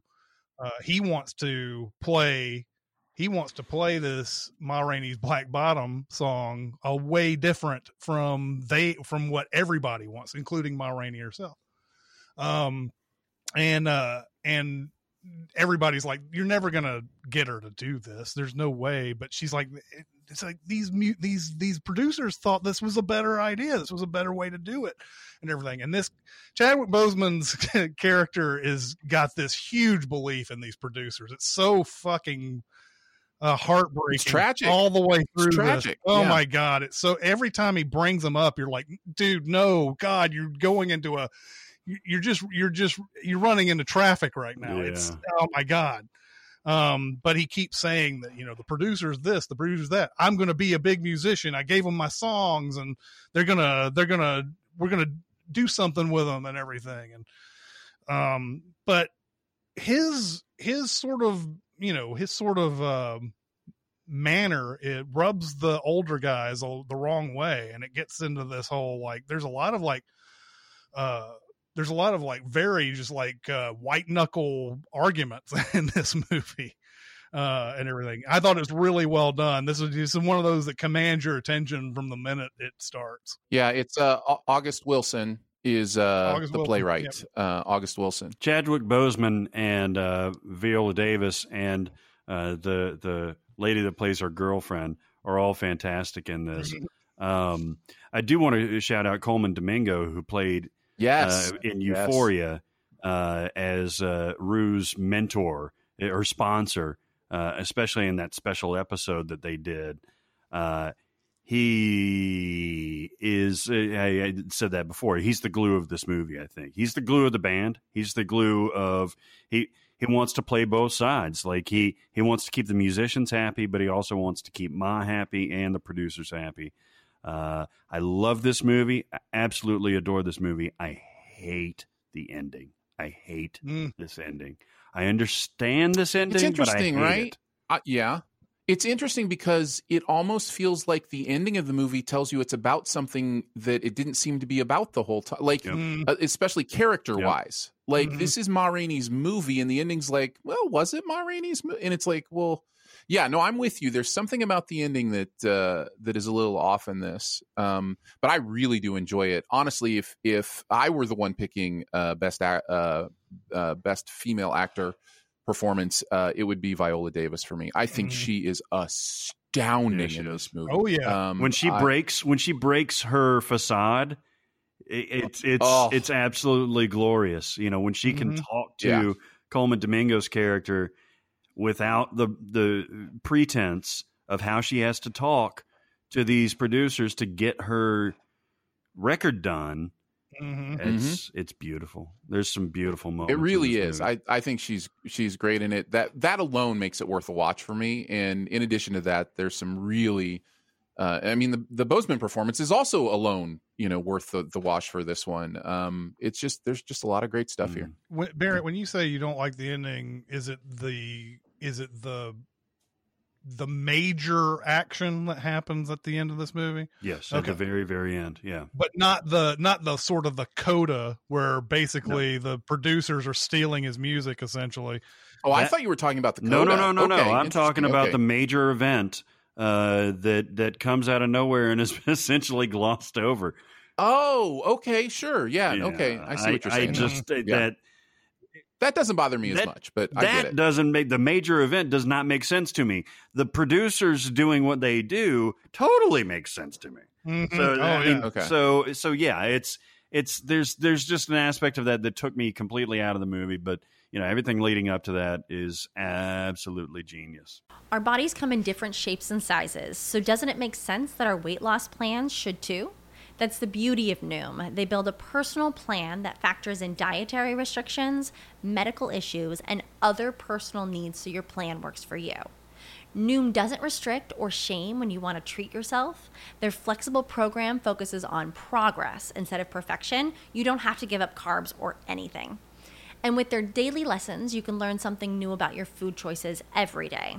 After just a few days of using the app, I learned how to recognize cues for overeating and how to choose the right foods to feel full. Stay focused on what's important to you with Noom's psychology and biology-based approach. Sign up for your trial today at Noom.com. That's Noom.com.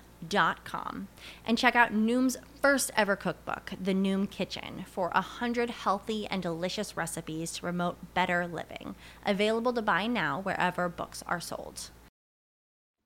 Aaron, you're going to be a one-man band where nobody gets hurt. All right, let's do it. Let's talk about The Father, a movie that I've been hearing about for about a month now. And here it is great, but I have not, none of the other of us have gotten a chance to see it. So, yeah, 6 nominations, Best Picture included. It is worth it to watch for the Hopkins performance. He is astounding in it. This is a movie that is not only about the idea of what it means to grow old and to deal with dementia, those kind of things, but it allows you as the audience to experience that in a way that I don't think I've ever seen in another movie. So yeah, I think it's well worth a watch. It's very creative in the way that it approaches the topic and all that. So despite Barrett's eye rolling, I was doing that up until you mentioned dementia, and then I was like, oh, that's not.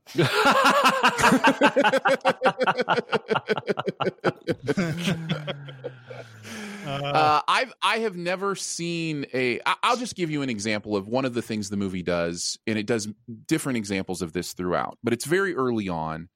We are from Anthony Hopkins' perspective, and a character that we know in the first scene as his caretaker is now approaching him as his daughter. And he can't figure it out. And it's a different actress. So it really puts you in the mindset of how confusing and frustrating and horrible and traumatic it must be to experience that kind of stuff. And he's fabulous, and he is fabulous. That's interesting. So yeah. Okay, and then this one, I mean, this has got 4 nominations, but for I think a lot of technical stuff, News of the World is the second Tom Hanks movie to come out this year. Now, what a year Tom Hanks had, right?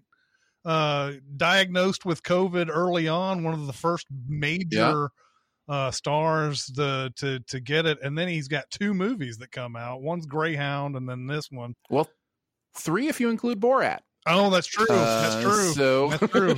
Oh, the Borat thing is pretty funny. Central role. Yeah. Central role. Go ahead. Yeah.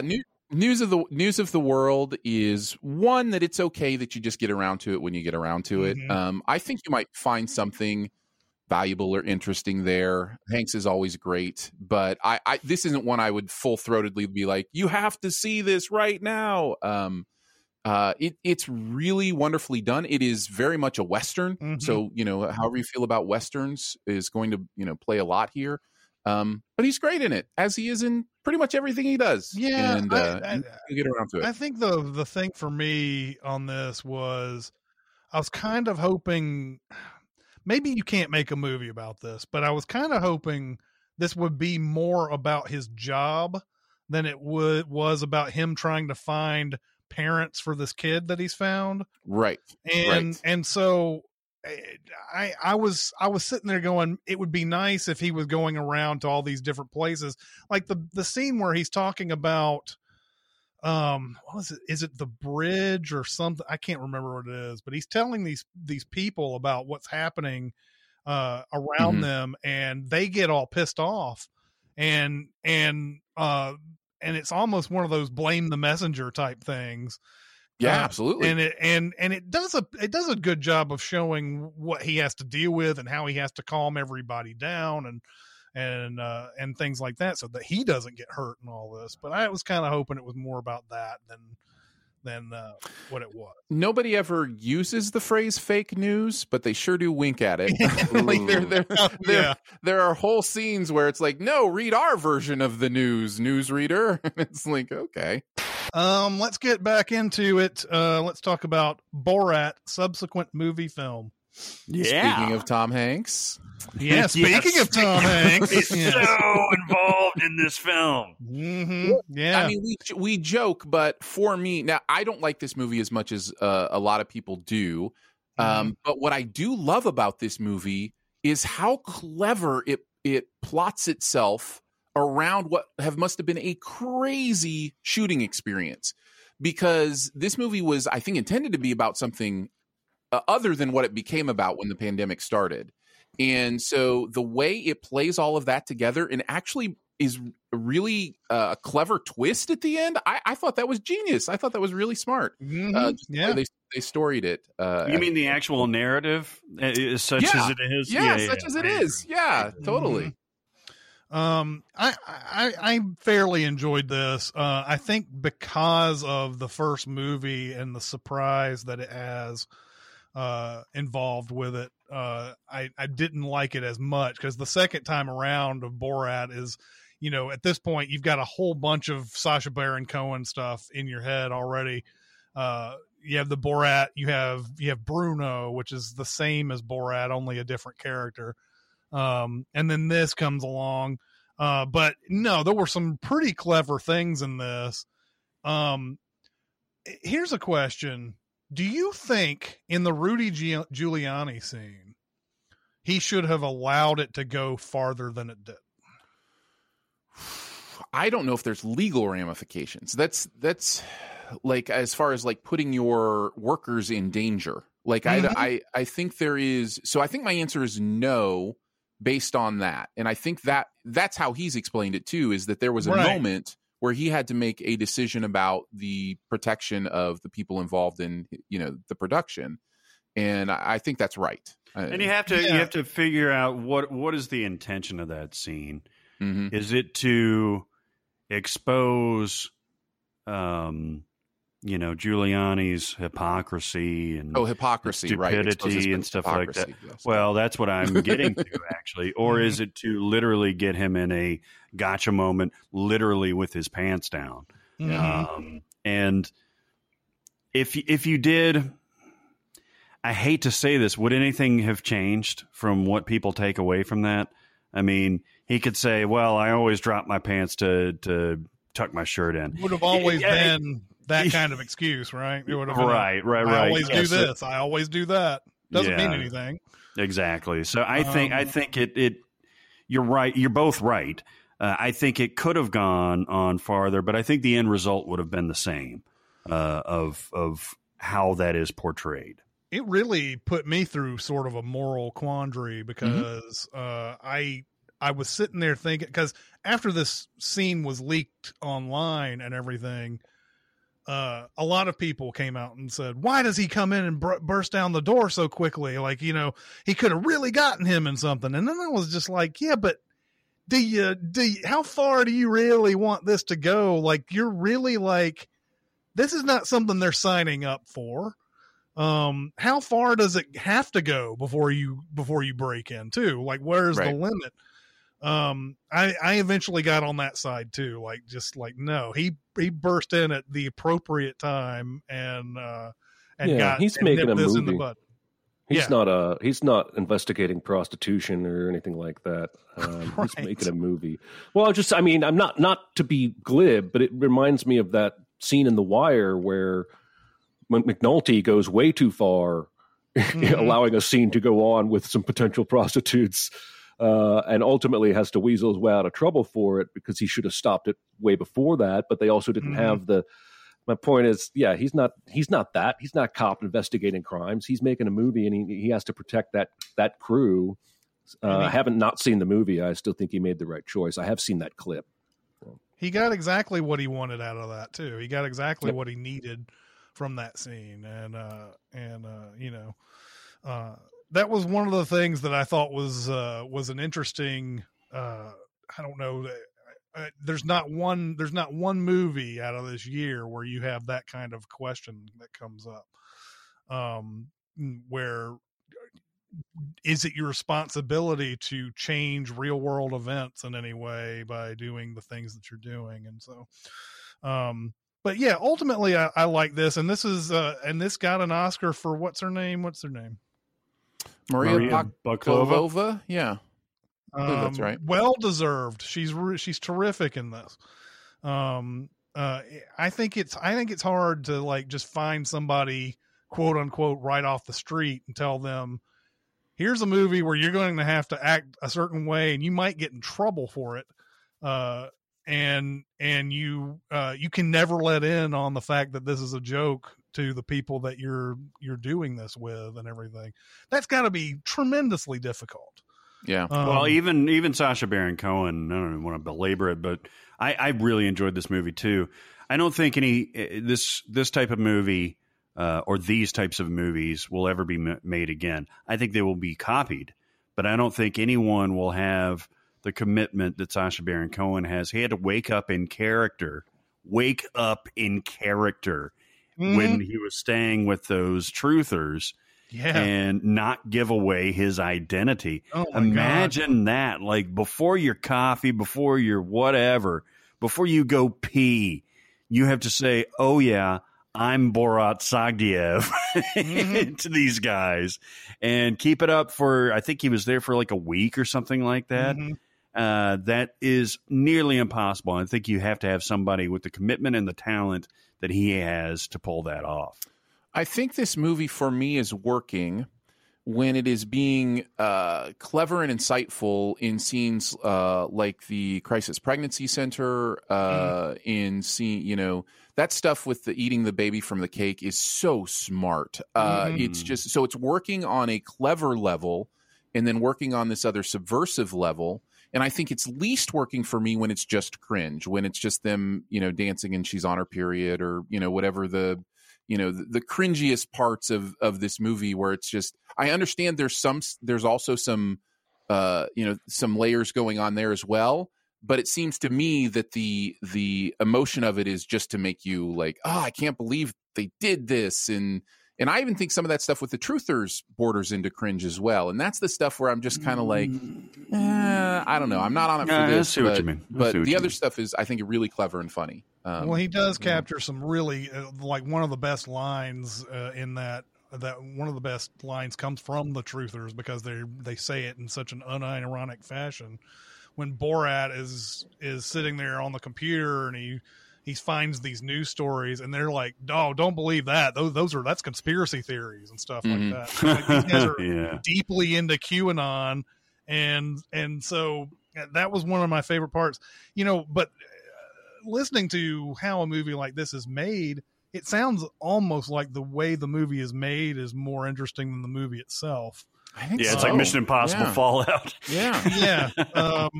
Where you talk about this waking up in character thing. There was a couple of videos online, one about how when he comes up to sing at that rally, how people in the audience really did find out that it was him. That's in the movie. They really did find out that was Borat. But what we didn't see was how close he was to actually getting into a bad incident on that. And it shows him in the trailer just kind of like keeping that door locked and everything. And like, all right, we need to go. And then there's another video online of the cops running into them on a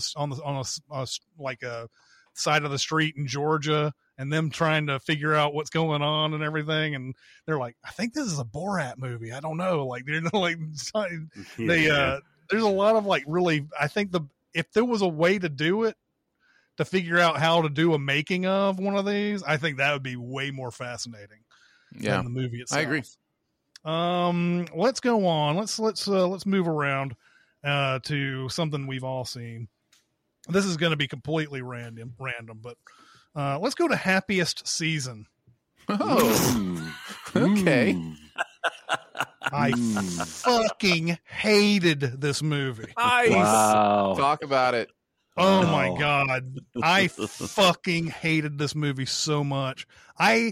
Is it possible to hate Mackenzie Davis? I hated her. I hated her character. How is it possible to hate Mackenzie Davis? And yes, the movie comes in with its like this last minute thing where like, well, just imagine what it was like being in her family all this time. And she had to deny her, yeah, I get that. But this movie didn't have to happen. The fact that, they were having such a good time at the beginning of the movie. Like, I'll just invite you to my parents' place and forget everything about what that entails. And then on the way there, say, oh, by the way, I never told my parents about you. Fuck you. I hate this movie so much. Oh, did you like Dan Levy at all?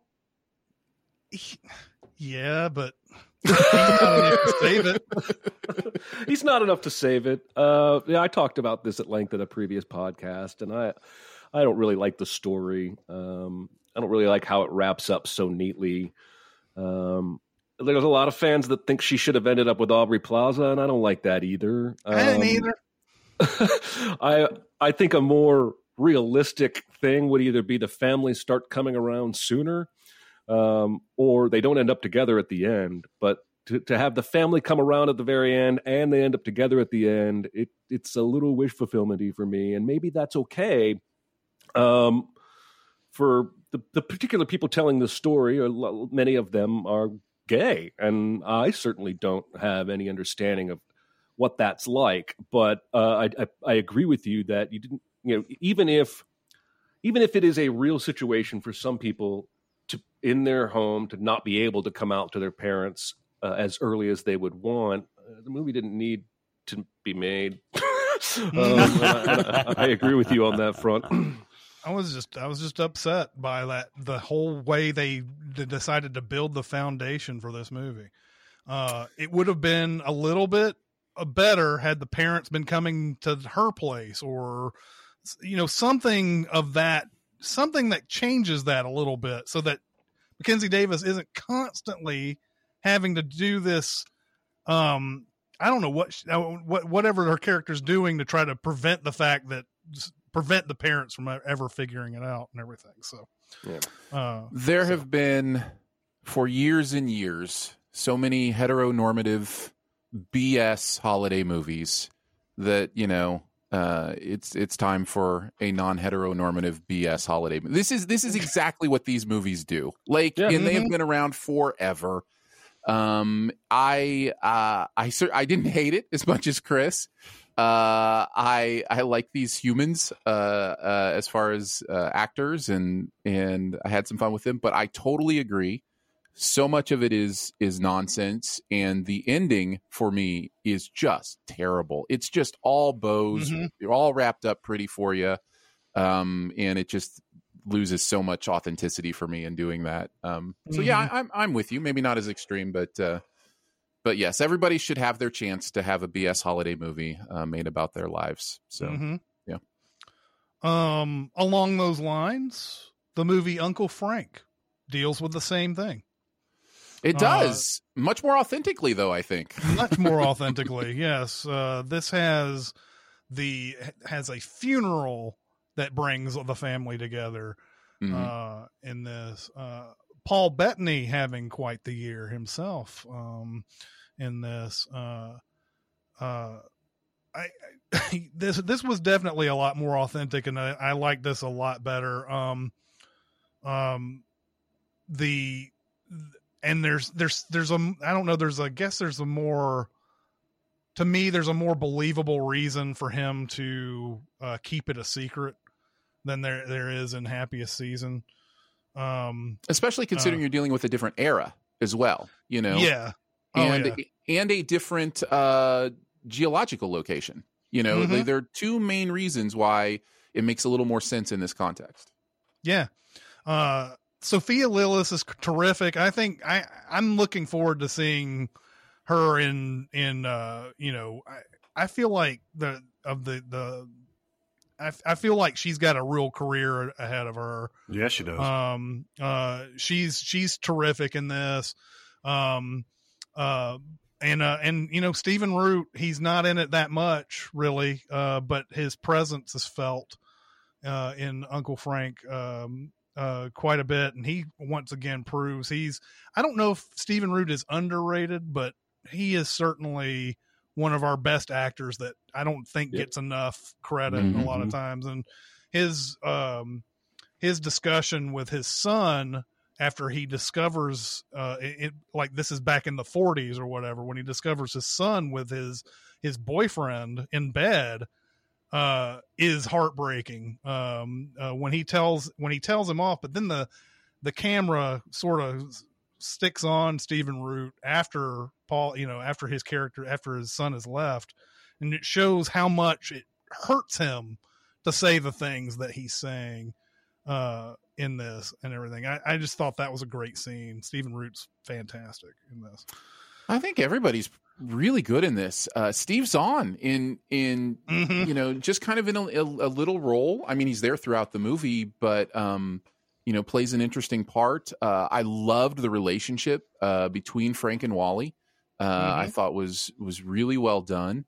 There's also a lot of authenticity here, as opposed to what we were just talking about, in the fact that it doesn't wrap everything up in a bow. It doesn't allow everything to be perfect, but it does allow for some growth, some redemption, and some real tragedy as well. Yeah, this one's going to go under the radar for a lot of people because it's not getting Oscar buzz. It's you know, it's going to be one of those that just kind of gets missed in the shuffle, and that's unfortunate because I think there's some really good stuff here.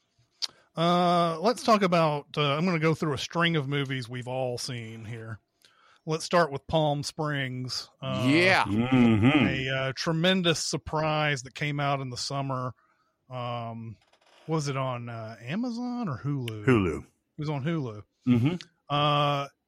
You know, it took forever for that Groundhog Day premise to become a viable genre for other movies. I think for the longest time, sort of like how Blair Witch Project was, they people were like afraid to do this because it's so Groundhog Day that people would just be like, oh, that's Groundhog Day. But people have come up with some really, really good offshoots. In fact, I don't think I've seen a terrible one yet. And there's another one that's on right now. It has Catherine Newton. And what is that movie? Do you know what that movie is, Aaron, that I'm talking about? Catherine Newton. From Knives Out? I know there's a bad Jonathan Taylor Thomas Christmas movie like this. It was a TV movie. No, that's an oxymoron. There are no bad Jonathan Taylor Thomas. JTT is the world. The map. The movie is called The Map of Tiny Perfect Things. That came out. And it's got that same premise, and it's not like the best or anything, but it's still good. That premise is solid. But Palm Springs, this one hit me by surprise. I was not expecting this to be as good as it was, and Andy Samberg and Kristen Milioti, man, God, I love her. I love them so much in this, and that's a great pairing, and I love everything about this. Let's talk about Palm Springs. This movie is legitimately great. I don't know how it's great. I know that like you said, the Groundhog Day thing or time loop thing is a great concept, but even Happy Death Day, which we all, I think, enjoy, I don't think, and Edge of Tomorrow, which we all love, I don't think they've come anywhere close to this because it covers everything. It covers the comedy of it. It covers the hopelessness of it. It covers the relationships, and it covers the physics of it. And the lies, Barrett. It covers the lies. Yeah, Yes. no, yeah. Well, there is a little bit of contrived, romantic thing. But, I mean, for having such a crazy small cast of essentially, 3 main characters, all of whom Aaron and I got to chat with a little bit on one of these fancy things that he does as a critic, and he invited me. So J.K. Simmons is so good in this. J.K. Simmons has not only a great humorous part, especially when he says, "You want to party?" And then that shit goes crazy. But he also has the most poignant moment of the movie, I think. And this movie will hit you on a billion different levels. Was not like you, Chris. I was not prepared for how much this tickled my bits. It's just fun. You're improving, Barrett. You're improving. Could have been worse. I love this movie. It is absolutely one of my favorites of the year. I'm about, Aaron's about to get on his train again, but this movie is about something. Like this, like this movie is about wrestling with what commitment to another person means for your life, and it does it in such a perfect metaphorical way. The idea of marriage being living the same thing over and over with the same person, like that. Like it is really a beautiful look at that stuff, and that's always going to tip a movie on the scales for me. So I enjoyed it. I also have they sent me the Grand Saber beer. I have 4 beers here from Palm Springs. So next time we're together, I bet that one shit for each will of taste us, so. really fresh by then. It's been through like a hot moving van, That's and then like awesome. a cold thing. That's an awesome gift that they sent you. Yeah. Cool. That is Yeah, cool. it's from Mexico. Apparently. Yeah, that's all. That's all I got. Palm Springs is great. All right, moving on to Hamilton. Oh, this shit is weird that it even counts, but I guess it does. Mm-hmm. We don't After have to seeing talk that- about it much. We've talked a lot about Hamilton. We've all seen the it's play. great. So good. Yeah, we've all seen it on stage, and then it came out on Disney Plus. And we finally got to see the original actors on this. Yes. Which is something that I don't think any of us had experienced. So it was an interesting, experience to see that. A lot of people like to point out the whoever played the king, like they're like, you can see his sweat. It's awesome. You can see his sweat. And all the that. spit. Anyway. It's the spit that's amazing. The spit. The trailers right before recording this Sunday, the trailers came out for Lin-Manuel's In the Heights movie with the Crazy Rich Asians director. I forget his name, John something. He's directing it. That makes me want to see an actual filmed adaptation of Hamilton, because I think with the right decisions on what to keep and what to excise in making that transition, that movie could be really, really cool. But anyway, Hamilton's awesome. John M. Chu is the director. There you go. Thank you. The revelation of seeing this on Disney Plus was not only to reignite the excitement that I've only seen this one. Well, no, I guess twice. Yeah, on stage. And Lin-Manuel Miranda is terrific, obviously, and it's his baby. But the revelations are Leslie Odom Jr., who's also in One Night in Miami, Philippa Sue, and seeing David Diggs in his glory is something that, God, I mean, it's so good.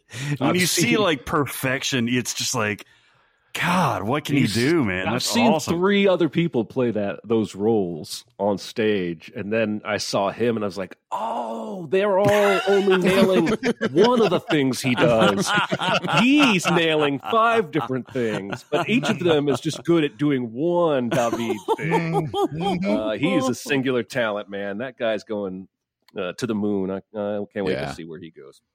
I do want to mention, you mentioned King George, Jonathan Groff, just because I don't know when I'll get an opportunity to shout it out and recommend it to you guys. If you haven't gotten around to seeing Mindhunter, which Jonathan Groff is in, it's a David Fincher TV show. It is so good, and I can't believe more people don't love this show or love on this show. So anyways, Jonathan Groff reminded me of that. We can briefly talk about Showbiz Kids. God, who was the director? Alex Winter did this one. Good doc. Very good doc. Talk about it. Oh, I only saw it the once, and it made me uncomfortable. Much the same way watching parts of that Britney Spears documentary did, and just the way the amount of pressure that's put on child actors. The one that sticks with me the most is Evan Rachel Wood talking about wanting to just go play, and they wouldn't let her go play. They were like, "No, you're an actress now. You have to be serious about this," and that broke my heart. And it's a story that I think is all too common, and it's insightful. I think you should check it out if you haven't seen it.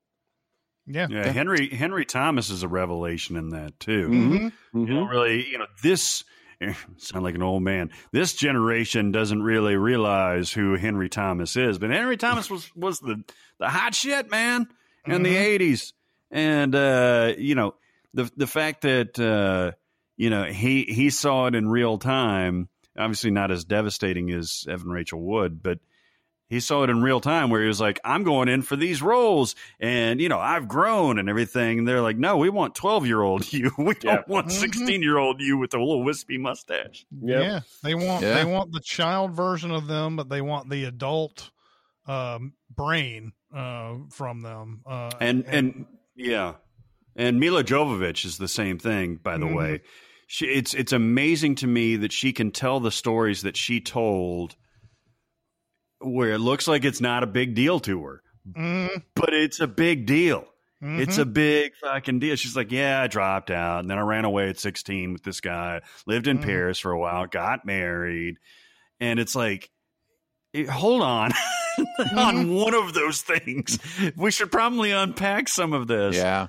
But everybody handles it in their own way.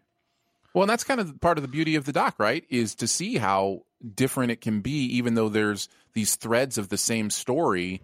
Everybody leads different lives, even, these child stars. It really made me be like, this should be like an annual series where they just get a new handful of, because there are so many child stars who have these stories, And we just, we need to know the pain and the trauma that can come from our need for entertainment. Some of these we don't have to go too much in depth in, but Sonic the Hedgehog was a movie that got a theatrical release and way more fun than you'd expected, but it's also another one of those movies that didn't need to happen because Sonic is as fast as he is. He doesn't need to have a road trip with James Marsden to go to San Francisco and win. He just has to run to San Francisco and go up the building and get the thing and then go. Well, Jim Carrey's having a blast, and it's been a long time since I've enjoyed him having a blast. Because I think he's often having a blast, but I'm not enjoying what he's doing. But here, I was just as giddy as he was. And Ben Schwartz, give Ben Schwartz all the projects. I think he's great. Yeah, he's great. Definitely.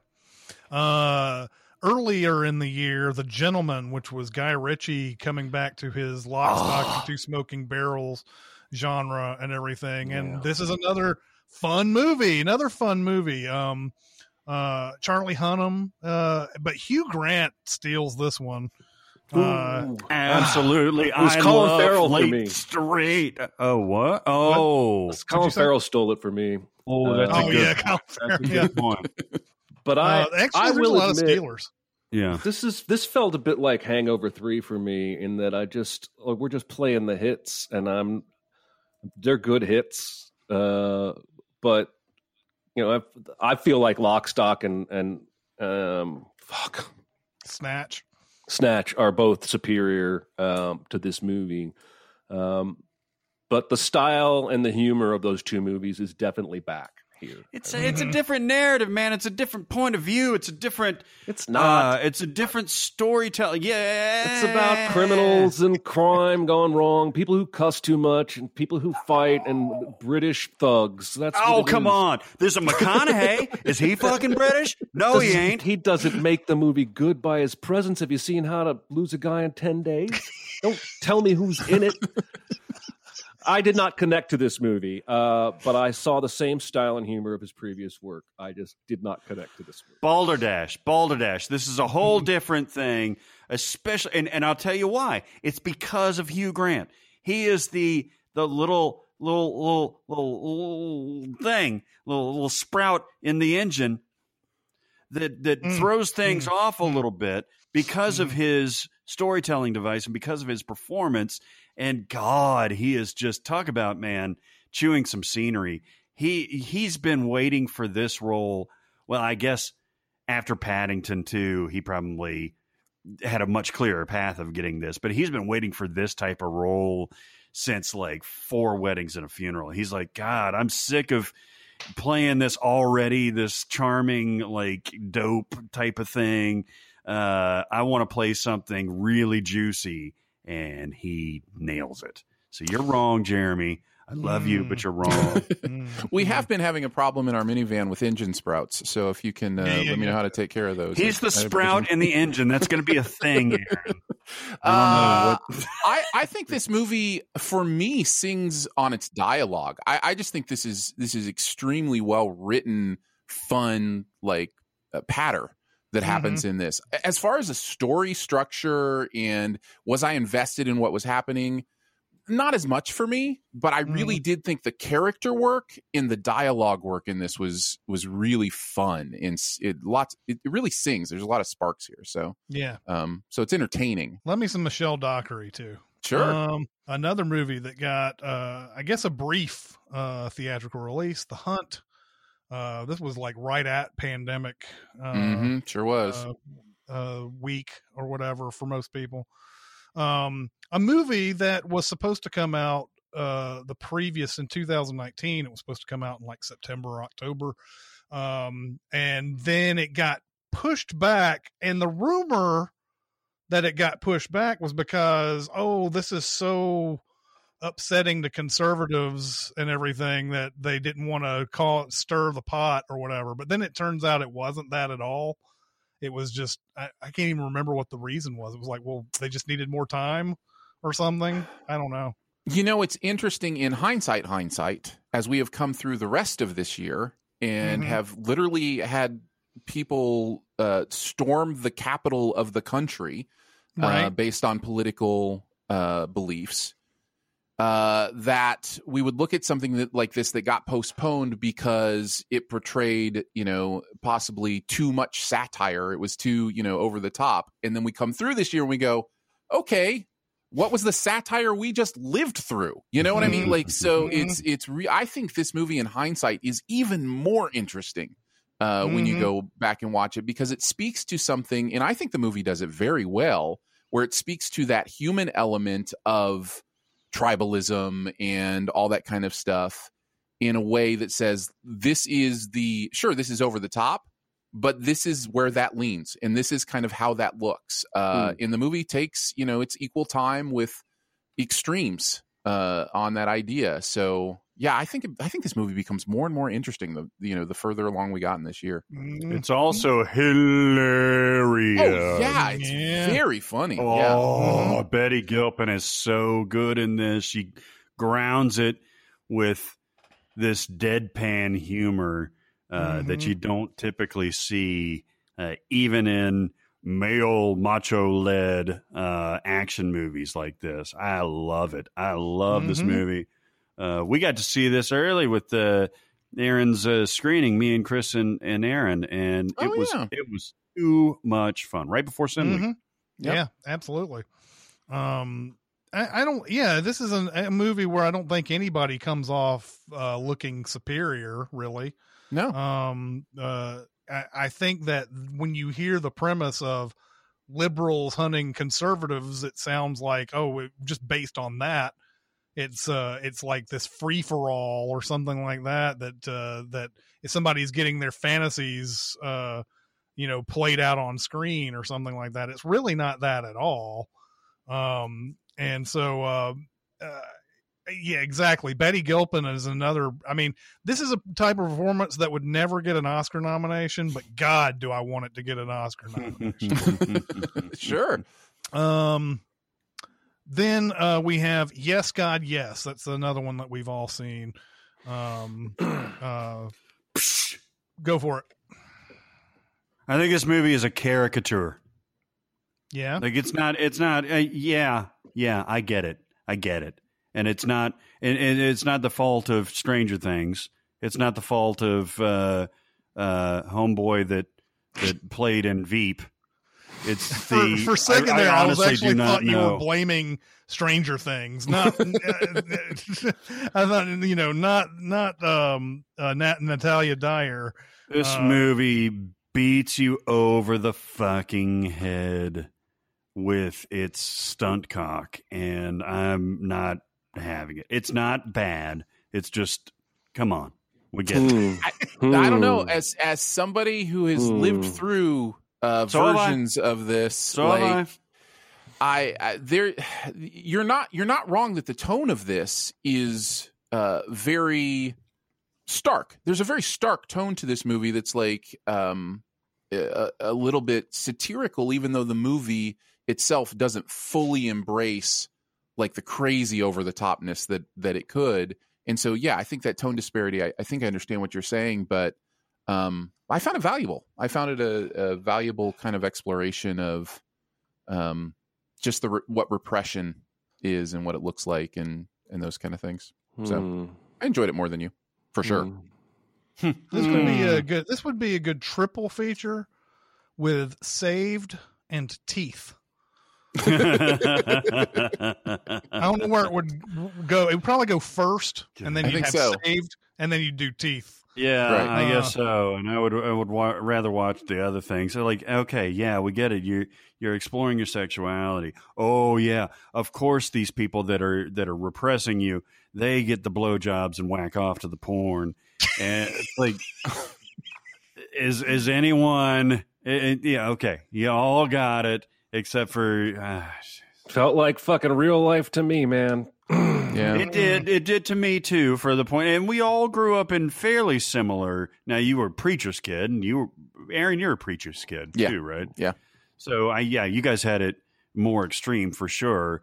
But I think Chris and I we went to church camp and stuff like that. I even went to like a specialized thing, like these people did, to prove that you were super holy.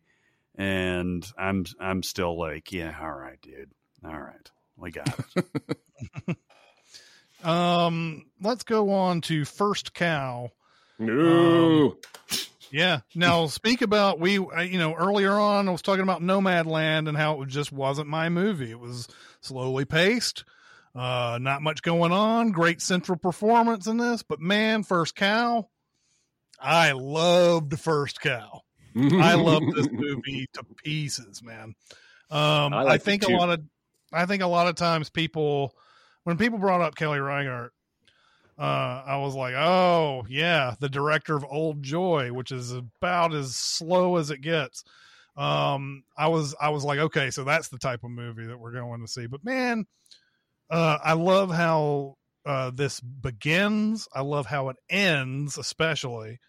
But I just love the fact that there's this friendship that evolves, and that, it's all about, stealing milk from a rich guy's cow and then making unbelievable desserts out of it. And it's something just tremendously enjoyable to watch. I can't explain it. Why is this movie to me way more enjoyable than Nomadland? I think for me, I just wanted to be there. It was so beautiful, and the relationships were so.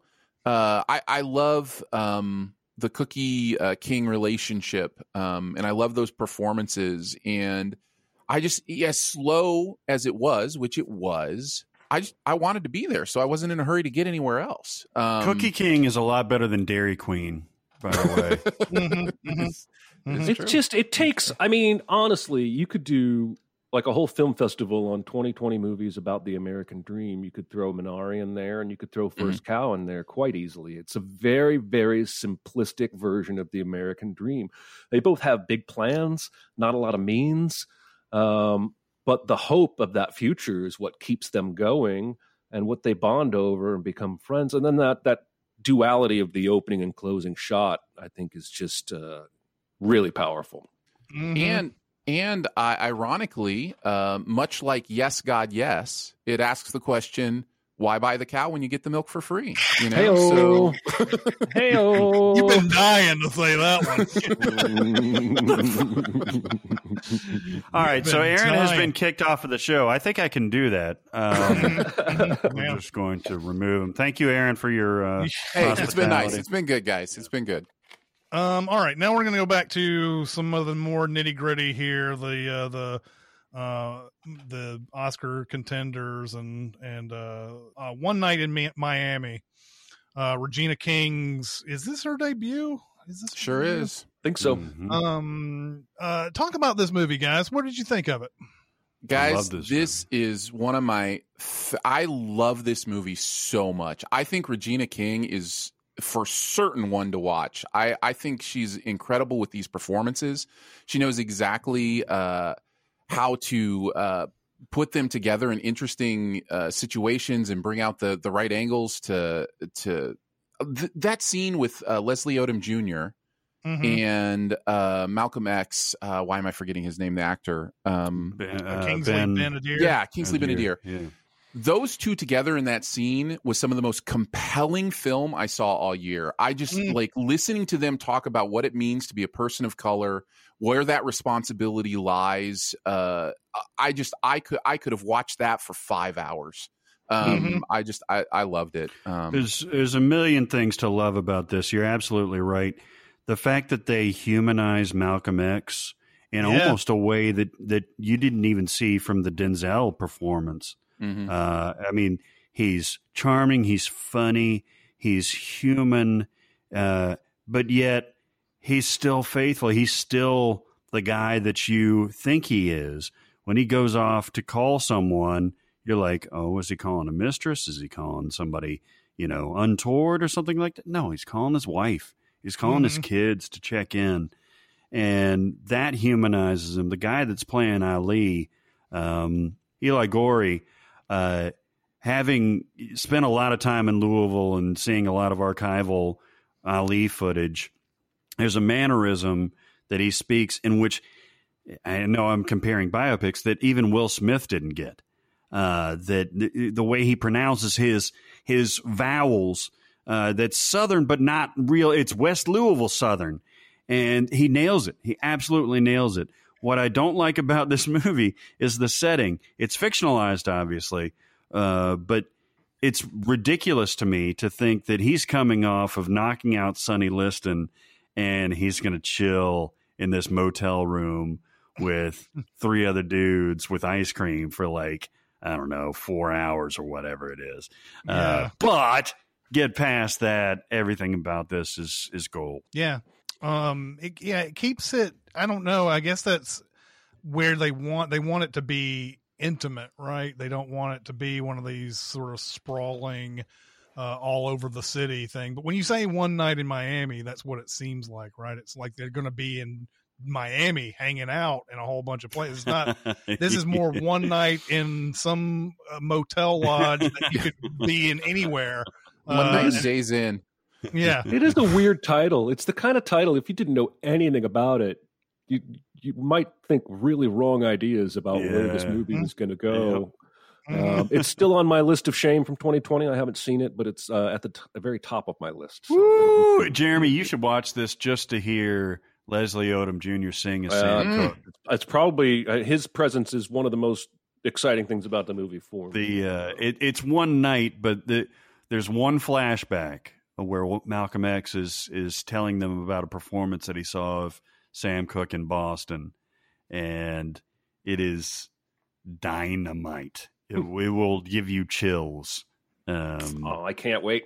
Yeah. The other thing I wanted to mention about this is it is also based on a stage play. And so, again, the singular location makes sense for that kind of idea. But what I love that Regina did to open it up is each character gets this opening scene that says so much about them that's outside of this moment. And I thought those were really well done, really set the stage for these people as human beings and to spend this time with them. I will also mention Kemp Powers, who wrote this, also was co-director of Soul. So what a year for Kemp Powers. Yeah, man. I could go on about this one. This is my jam. Then Da 5 Bloods, Spike Lee's movie that came out on Netflix, about a bunch of Vietnam vets who go back to Vietnam to try to find gold that they buried when they were out there and everything. And once again, Delroy Lindo, man, should have been nominated for this movie. This was the performance that everybody in the world was like, oh, he's a shoo-in. He's going to win this thing. That's how good he is. And he doesn't even get nominated. Yeah. This movie itself didn't really get nominated much. I think it got one nomination for its score, and I think that was it. This movie is so much better than that. Now, there are things about this movie that I could, nitpick and talk about as far as things I didn't like, but man, Boseman's in this one too, doing good work, and these guys together are so great to watch. There's a camaraderie here that is so interesting and fun. And Spike Lee is doing something different with a male lead of color that I don't know I've really seen. Kind of wrestling with what it means to be a quote unquote conservative, or he even wears the MAGA hat, right? So that is definitely part of what's going on here. And I know Delroy talked about how at first he almost didn't take the part because of that part of it, and he and Spike kind of went through that and talked about what it means and where it was going. And I think this movie's doing some really interesting things. And it's just an interesting story too. It's very Treasure of Sierra Madre. That was definitely intentional. But it works, I think. Yeah. I had a little bit of a problem with the juxtaposition of the treasure hunt and the Vietnam stuff. Yes. I felt like there were two different movies in here that if Spike Lee had decided to go, he could have made two movies. He could have made the Vietnam version of this and then the treasure hunter version of this. And they, and they would have been two stellar movies on their own, but put together, I was like, just when you're getting excited about the treasure stuff, it goes to the Vietnam stuff. And then you get, the Vietnam stuff's pretty interesting. And then we're going back to the treasure stuff. Yeah. So like it's a movie that I definitely need to see again, because I think it's one of those, when you have the initial shock of that, it's you know, it's hard to get through, but when you watch it again, it won't be that big of a deal. So I need to watch that again at some point. Yeah. Let me go down to Never, Rarely, Sometimes, Always. I know that Jeremy has touted this movie. Now, I really liked this, but I didn't like it as much as Jeremy. So I'm gonna give you the floor on this one. Which is fair to say. It is one of those movies that I feel like my frame of mind when I watched it is part of what bonded me to it. I can't get over the guts of this director to cast an unknown musician from Canada who's never acted before in a role where she has to absolutely carry the film and the key scene in the film emotionally. I don't know how you know. I'm in awe of that ability to judge talent. I don't know how you know. And maybe she didn't. Maybe she just got really fucking lucky. But the other gal in this, Talia, I think is her name, she's acted before. She's relatively new to the scene, but she's not an unknown. And, you know, the movie just rests on the main character's facial expressions, and she doesn't make a lot of big ones. They're small. They're very subtle shifts, particularly that key scene where the doctor is asking her a series of questions, and the answer needs to be never, rarely, sometimes, or always. And as the questions get sensitive, you can see just these tiny little micro changes in her facial expression that to me betray a lot of pain and uncertainty. And what's fascinating to me is a movie like Cider House Rules. When that movie came out, it was very hard for me to connect to it because it felt like the movie started with, I'm going to make a movie that tells you why abortions are okay. And you could probably make that argument about this movie too. This movie is very definitely dealing with the concept of abortion and how impossible it is for people in some conservative areas to get access to even information, let alone care. She has to go from Pennsylvania to New York City to get this procedure done. I also love how once she does get out of her own area, I love how compassionate the doctors and people she meets are, because the woman even asking her the questions, because she says, why are you asking me this? Why are you asking if my boyfriend hits me? And she's like, because I want you to be safe. I want to know you're okay. And so the movie really does contrast that. And I think it's obviously still a hot button issue in the US.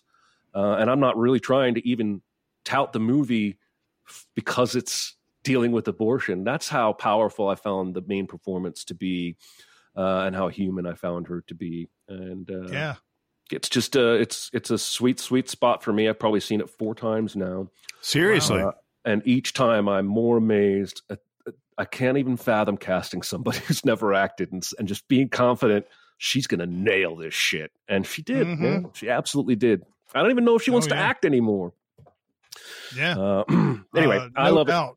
No doubt she's terrific. And I was totally on board liking this as much as you were until after the Never, Sometimes, Rarely, Always scene, where I felt like there was no stakes involved in any of the things that they got into. Cause this is a harrowing, will she be able to even get this done kind of movie. And after that, there's like all these things that the movie throws in as obstacles, but that aren't really. They're just kind of there to make you worry a little bit, and then they're nothing.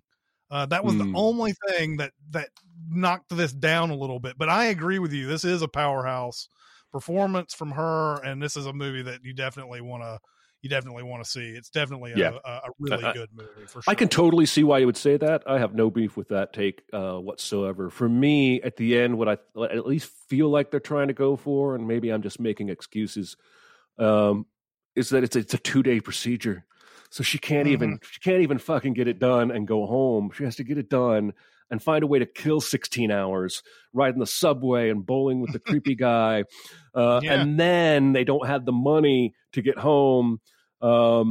And so I feel like it was at that point the director was basically saying, even when you can get to care, it's still an ordeal. It's still really, really tough. And, as a man, I feel like I needed this movie in my life to better understand some things. For sure. I want to talk a little bit now. I think I have about 2 or 3 more like really really deep movies, and then we'll run down. Okay. Miss Juneteenth was a movie that Barrett and I got to see over the summer, I believe, and we got to Aaron. talk to the. Were you also a part of that I was. interview? I was. I don't even remember you being part of that interview. I'm sorry. Well, I'm kind of a dick. Good to know. No, I'm it's a fine. dick. It's totally fine. No, so yeah, all of us got to see that during that time, and we got to talk to Channing Godfrey Peoples, the director of this movie, and this was one of the best experiences we had with a screening and then an interview and everything. It was just this is just a really good movie, and it's about this beauty contest that centers around the Juneteenth holiday and everything, and it's about a woman who has won in the past and has a daughter who's about that age now, who she wants to go through the contest and everything. And it's really just a slice of life thing with her and her daughter. And it's just, it's so good. It's just another one of these movies with the ending scene is one of my favorite of the year. One of the last shots of the year is great. And it's another one that's likely to go under the radar for a lot of people and just to be missed. And so, yeah, full-throated recommendation, not to let it fly by you if you have a chance to check it out. Mm-hmm. Yeah. Another one in the Oscars is Another Round, which it got a director nomination. Sure but it got did. almost nothing else, which is really strange. Now I was a little hesitant to watch Another Round at first because I thought, this is just going to be a movie about a person dealing with alcoholism, and it's just, and it's just going to be the same thing that we always see with these movies. It has nothing to do with that, really, although there is alcoholism in the movie. But it's about a bunch of teachers they've discovered a philosophy that somebody wants to live around. Like we don't have enough alcohol in us to start the day. Like a 0.05 is like a good amount to have, and you can do the things that you're supposed to do at a better level at 0.5 or whatever, or 0.05. And so they do this experiment of teaching their classes while being 0.05 drunk, essentially. Of course, some of them go a little bit too far, and everything. But Mads Mikkelsen, man, this guy is so good. He's good. Incredible in this. You talk about great final scenes. This is another one that I'm just like, this is in the running for best final scene of the year. I will put it this way. I tasted my first alcohol accidentally on our honeymoon when they accidentally didn't send us the whatever.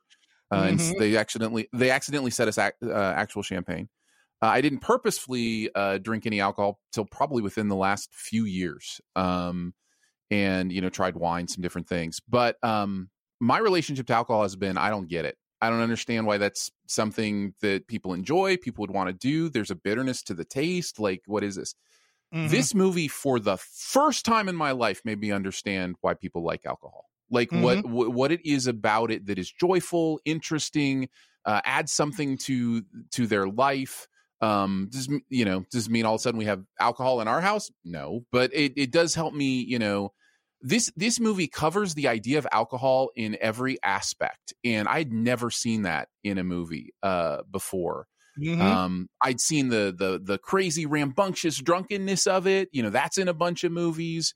I'd seen the danger of alcoholism, like you mentioned, and what if it controls your life and addiction and those kind of things.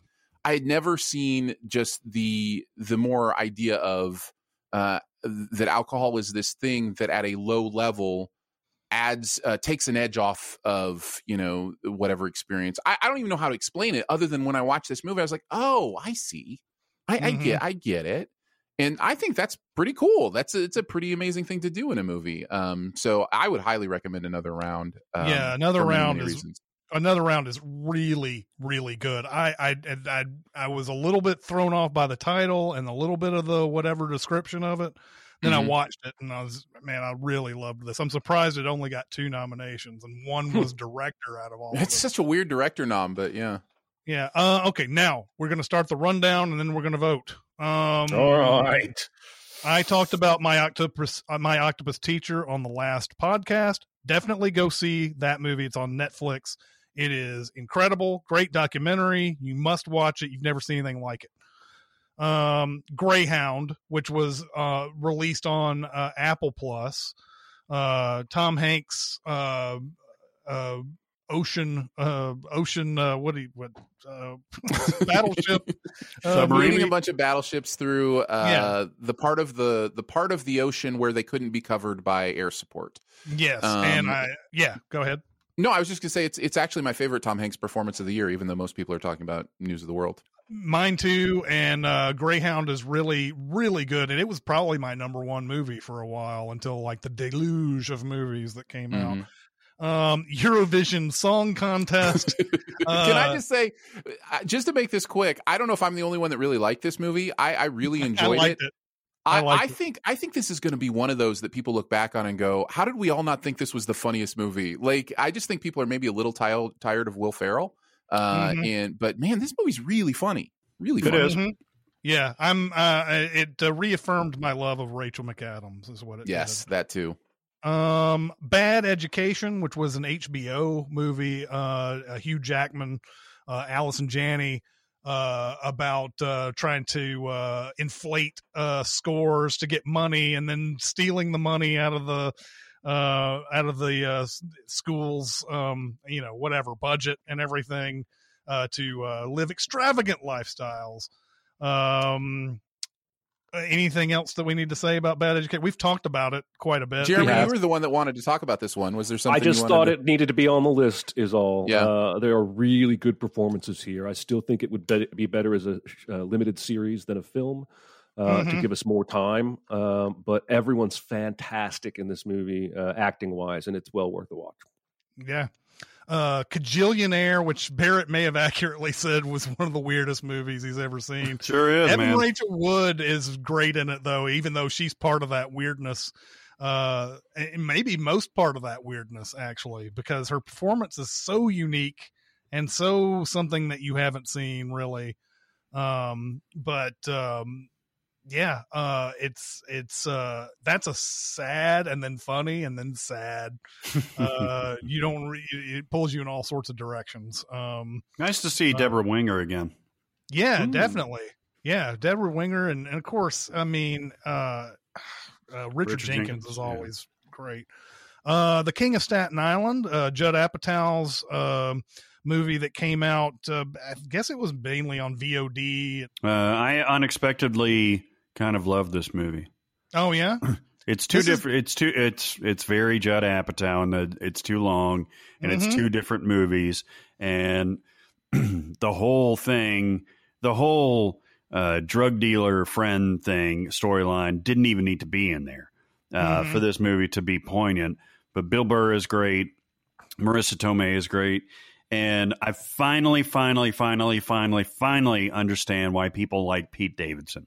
Never, ever got it before. I'm not even kidding. It is kind of funny, but I'm not even kidding. Sure. He never made me laugh on Saturday Night Live. I never got his humor. I never got his perspective until this movie. And he shows range, and his humor, especially when he's playing off of Bill Burr, is phenomenal.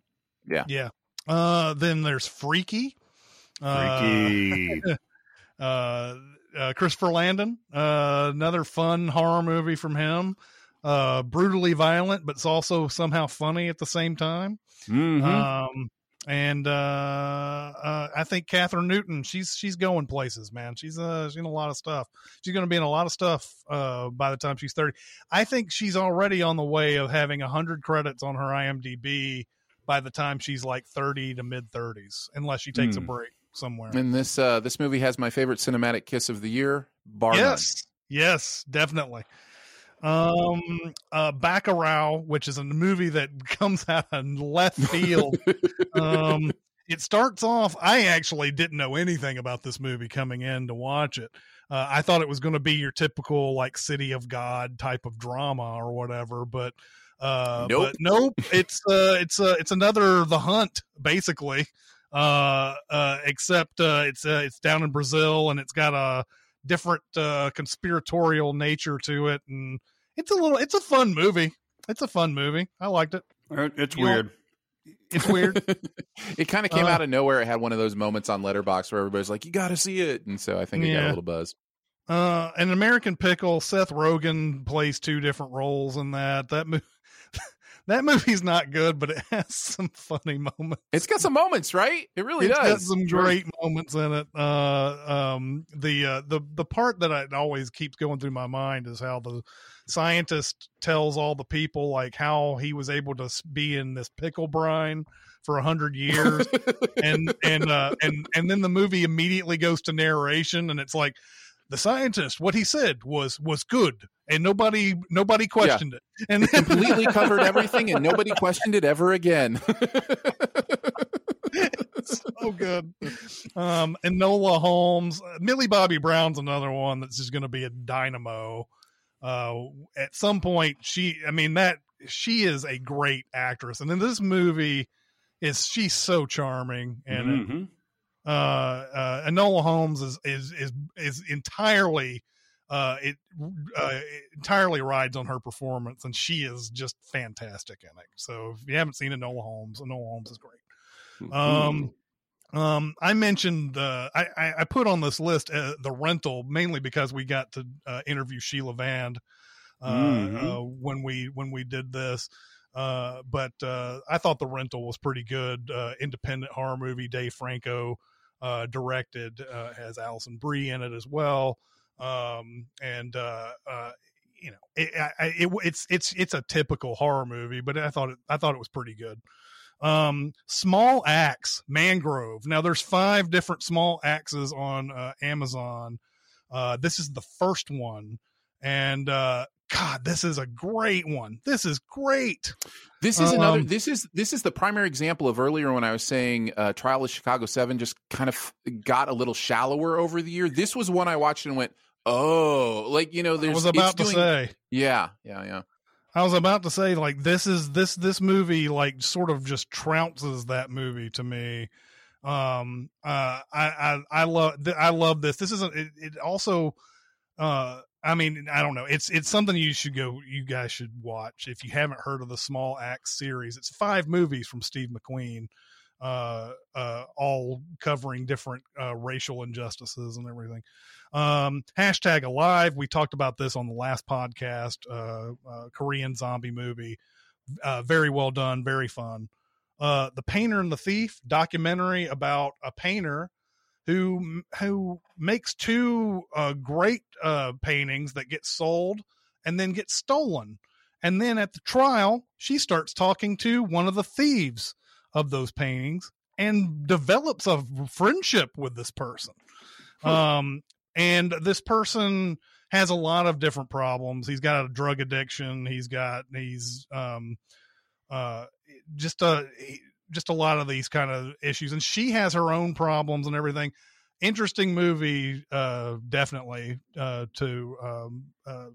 You would never think a painter would go and seek out their thief and develop a relationship and paint them and stuff. So this is a huge recommend. In the scene where she presents the painting she's done of him to him for the first time is the most human emotion I saw in a film this year.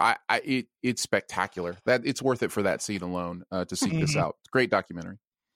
Dick Johnson Is Dead, about a woman who follows her father around, and she knows that he's going to die soon. So she keeps putting him in these scenarios that are fake. where he dies on screen, and they're all like these, he trips and falls and goes down a stairway, and he, like different things like that. I'm not sure if I like this one too much. I thought it was okay. It's interesting. She's definitely dealing with grief and loss, and the idea of, can you prepare for grief and loss? It also has a very interesting ending, depending on, how much you kind of predict what's going on may impact you differently. But yeah. Right. Run, which is Sarah Paulson, and I can't, the girl that plays her daughter is sort of a newcomer. I can't remember the name. But Run is I don't know if is it a spoiler to say that Sarah Paulson is keeping her daughter. As the movie is presented, yes, but also it's been a while, and people probably, if they know of this movie, know that about it. It's another movie where people are being held in a place with that against their will. Kiera Allen is the girl's name, and she is a wheelchair user in real life and in this movie. So yes. Yeah, and it was pretty good. I would actually recommend watching this. Boy State, which was a great documentary about Texas kids going to compete as Republicans and Democrats in a big, huge, conference, kind of like some sort. Yeah, politics camp in some ways. Camp. Yeah. That's a really good. That's a big recommend for sure. The Old Guard, which is the Charlize Theron action movie that came on Netflix.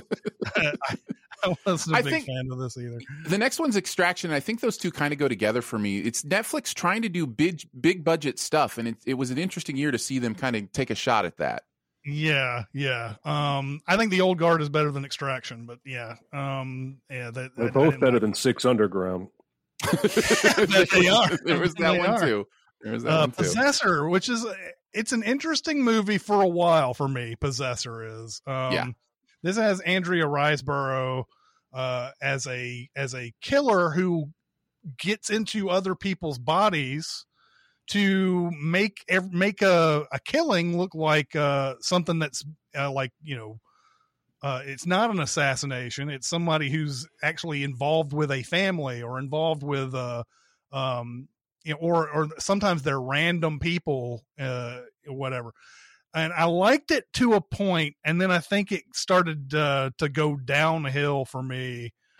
Once there was, I don't really want to get too deep into it, but it started going downhill for me. I thought it was okay. This is a movie I need Barrett to see. I think this is right up your alley in a lot of ways, but you may have that same experience of the movie kind of falling apart a little bit towards the end. But the concept, I think you'll really dig. The Wolf of Snow Hollow, that movie's pretty nutty. The guy who directed it is the guy who's the star in it. I can't remember his name right off the bat, but his performance is unhinged and weird. And it's the only thing you're going to be able to concentrate on through this whole thing. But this is a wolf movie. There's a werewolf movie where he is the one who's like, there's no such fucking thing as werewolves.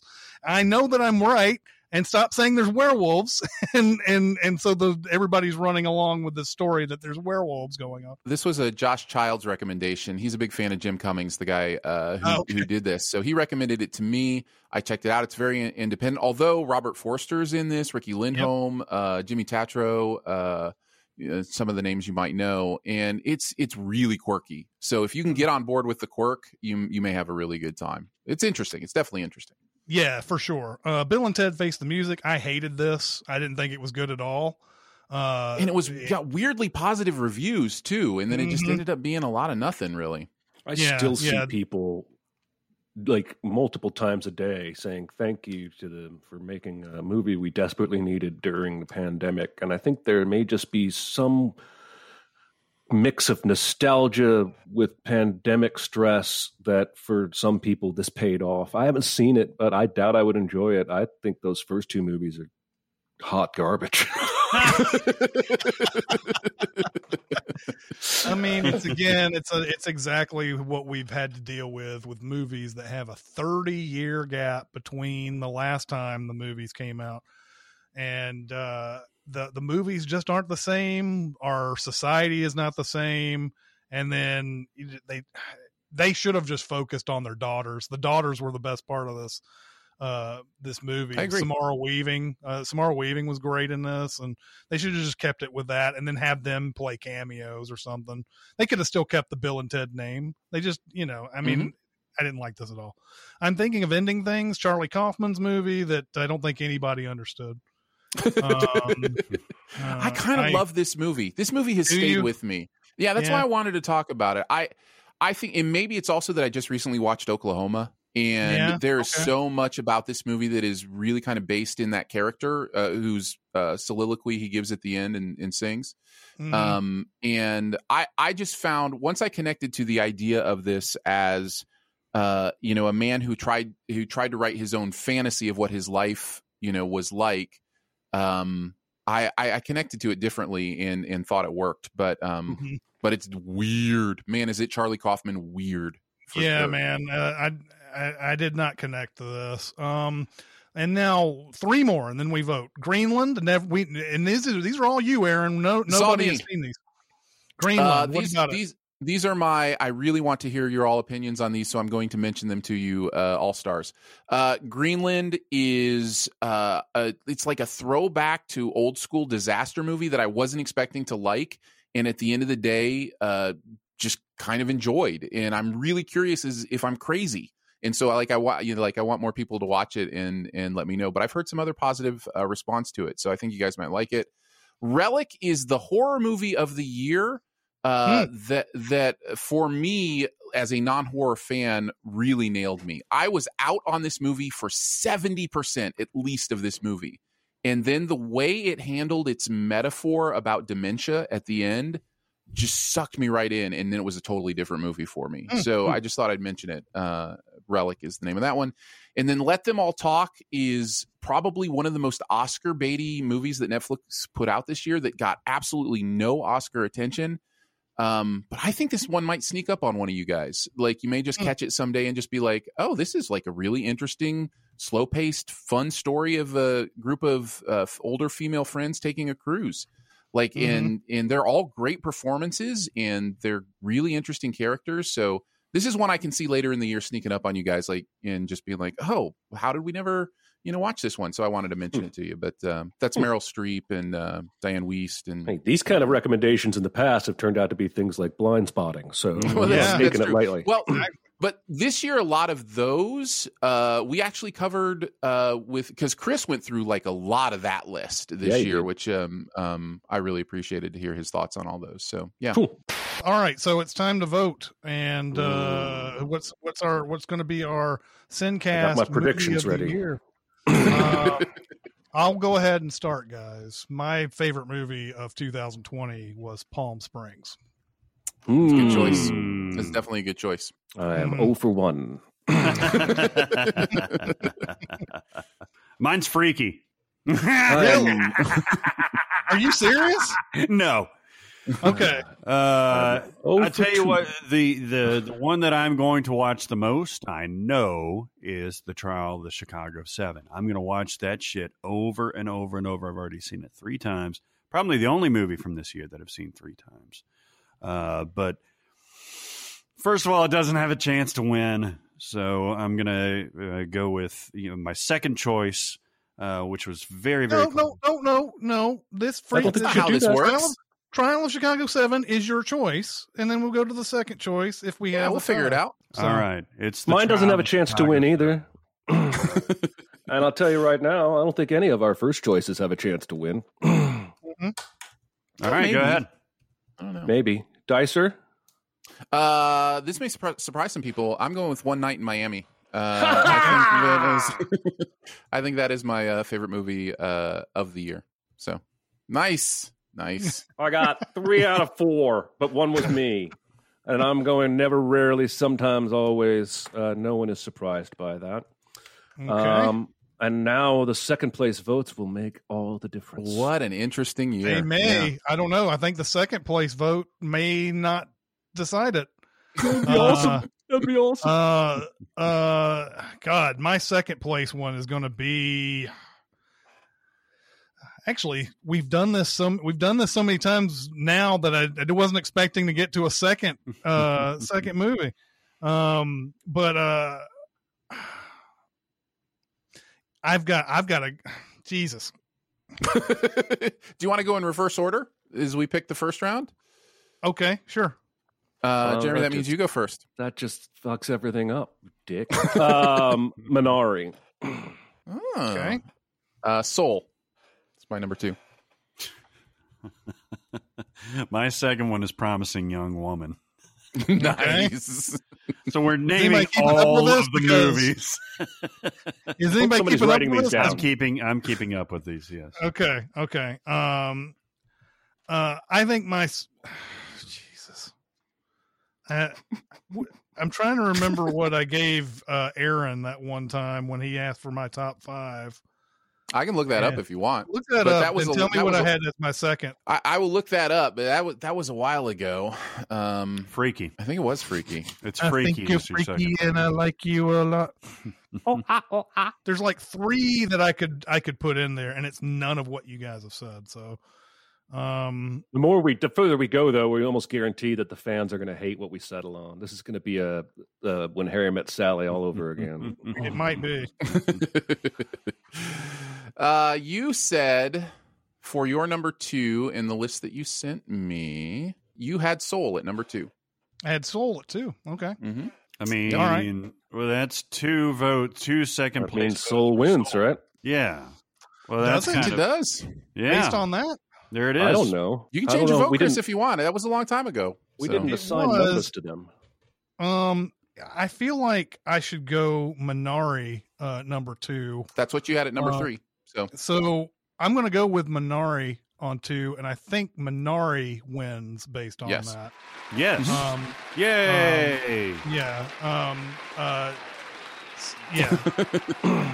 So yeah, Minari. I think that's a great choice. I just don't think it's anything that anybody would expect to be. I think it works. out of this, Yeah. but it definitely works for sure. I think it works. We all liked it. Mhm. Nobody's like, fuck my movie. I hate Minari. So, Right, it's not right, a When Harry right, Met right. Sally. Yeah, it is not that. So yeah, so Minari is our 2020. Yay. Well, that was a long podcast. We'll just go right into the end of this. Thanks Aaron for coming on and No problem. giving us your opinions and knowledge and things, and appreciate it very much. It makes our show so much better. Oh, thank you. Appreciate that. Yeah. All right. Keep going to Sincast presented by CinemaSins on Facebook. We're also on CinemaSins Twitter, Music Video Sins Twitter, Discord, and SoundCloud. If you want to get on Discord, go to Facebook and private message me, and I'll give you a link there. And that's going to do it for this podcast. It's Chris Atkinson, Barrett Scher, Jeremy Scott, and Aaron Dicer. We'll see you next time. Thanks for listening.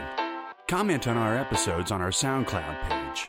Check us out on YouTube, Twitter, Facebook, and Reddit. And be sure to visit cinemasins.com.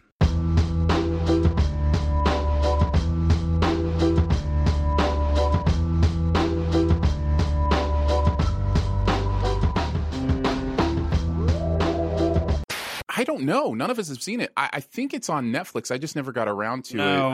I'm just thinking about the general premise of it. Well, I mean, I wouldn't know since I don't Oh, study on what stuff is about. But it's Dylan O'Brien. It's the one, Chris, that one of the directors was talking about. Oh no, Kevin was talking about. It's the Zombieland knockoff. Oh, that's right. That's right. How was that Oscar nominated? visual effects. Got a visual Was effects nominee. Zombieland Oscar nominated for visual No. effects? I mean, I don't remember, but I don't think so. That's a guarantee. That is an Yeah. absolute guarantee. That is. Yeah. Yeah, Yeah. there's no doubt about that. Yeah. Are you serious? Oh yeah. Mm-hmm.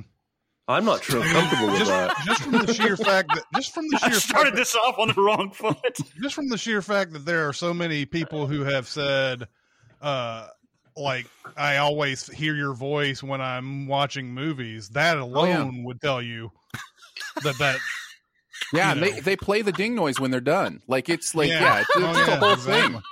They have a bell. Ding. Yeah. Oh yeah. Yeah. Sometimes they reverse a sin. It's pretty awesome. Sometimes. Yeah. Mhm. What'd you say? Reverse a sin? Yeah. Mhm. Yep. Oh yeah. Yeah. It's the sound it makes.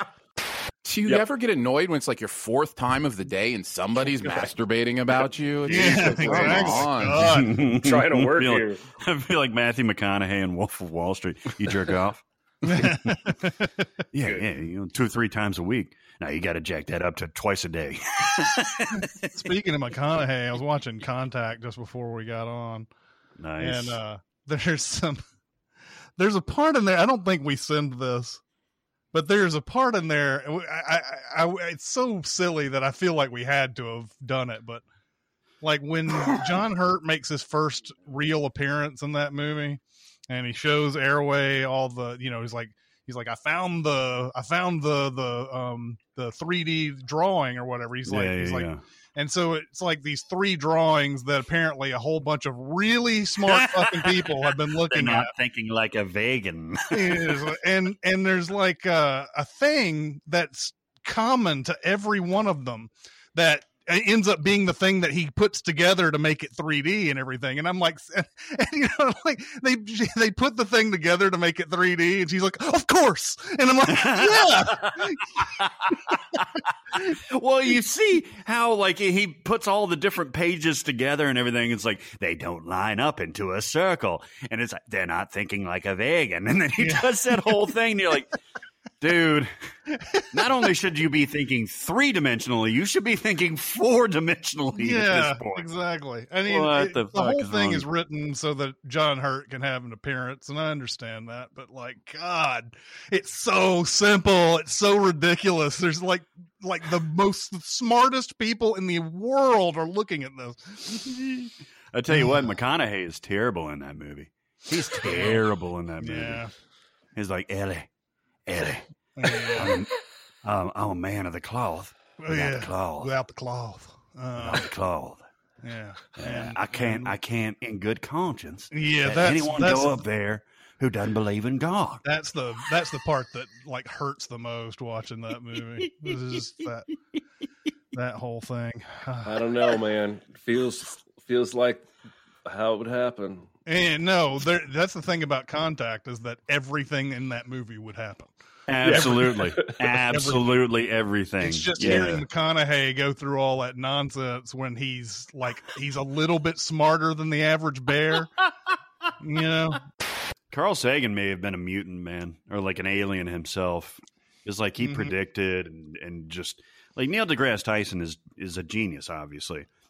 But I think Sagan was even like, pardon the pun, light years ahead of him. The more I hear about Neil deGrasse Tyson, the more it feels like he is one of the best like TV ready scientists. Yeah. Whereas there are a lot of other scientists who are far beyond what he is.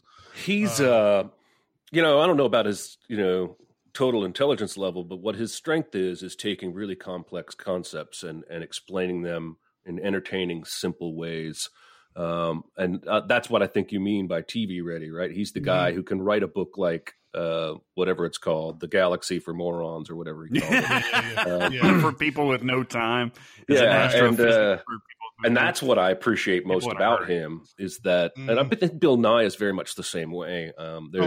There's an uber intelligence there that impresses me, but then the way they can break it down and just explain it to me, like I'm never going to forget that Neil deGrasse Tyson show where he told me, he told all of us, well, Chris, you were there, that if you shrunk the world down to the size of a cue ball, it would be smoother than a cue ball. Mm-hmm. Yeah. I lost sleep over that. Yeah. It just seems like, mountains are so fucking tall, and Right. like, how is that possible? Mhm. But I don't trust cue balls anymore either. Yeah. Don't trust them. Yeah. Oh, there's going to be something in those crevices I can't see or feel, man.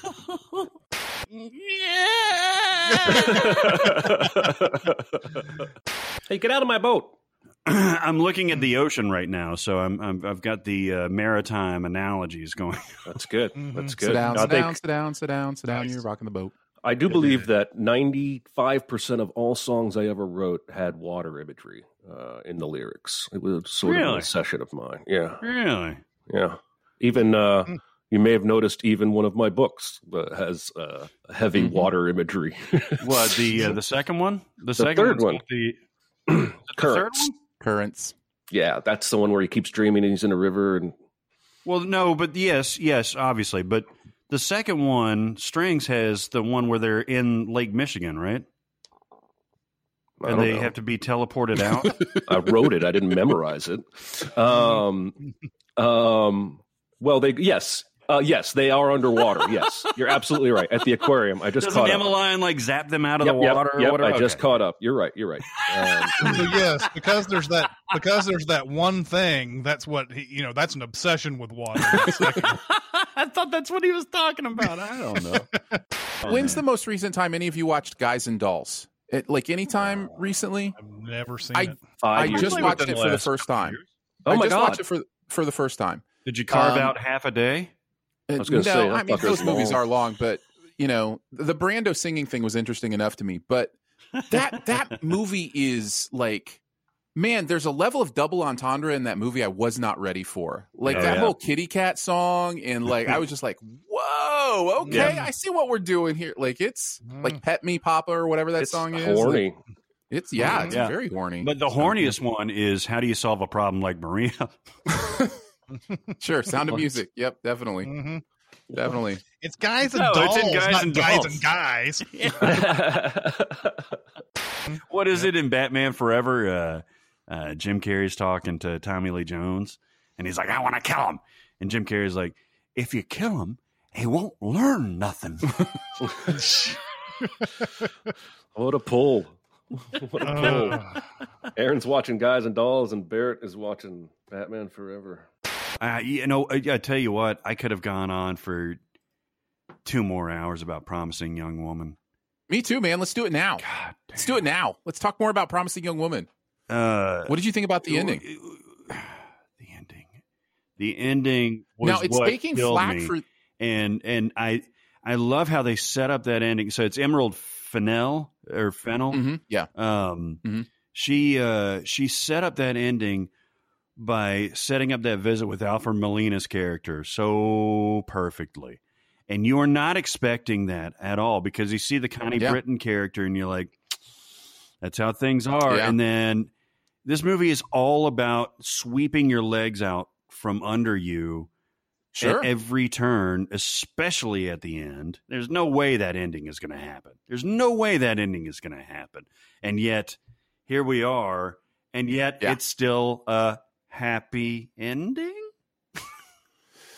So it's taking some flack for the ending, and it's an interesting thing that I wouldn't have thought of from my perspective, but I'm glad to hear others' perspective on it, especially from people of color who watch the movie and see the ending of, oh, the police are here to make it all right, and just going, really? Because oftentimes the police go with the patriarchy. The police go with you mentioned Get Out, you know- man. It's Yeah. the same thing with Get Out. Like, oh, the police Right. are, oh, shit. but Right. because Except for this movie doesn't do the second part of that. Yeah, This movie makes it seem like that's the happy ending, right? Yeah, Like yeah. that everything's going to be okay now. So, and I wouldn't have thought of that. I don't know that impacted my experience, but I was really interested to hear other people talk about it and how that impacted how they felt about I the do movie. understand Sure. that because it's the I think that's why that Alfred Molina part is so important is Yeah. to justify that. And from what I see from the director's tweets, Emerald Fennell I think it's Fennell.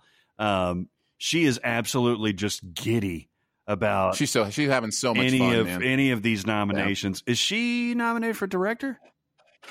She is. I mean, God bless her. She has made just a crazy, crazy good film. Anyway. Yeah. You guys are dicks. All right. Give us back Terrence and Philip, and we'll give you something to cry a boot. A boot. This is about diplomacy. But so did you hear the 3 kids that she has with Gavin Rossdale?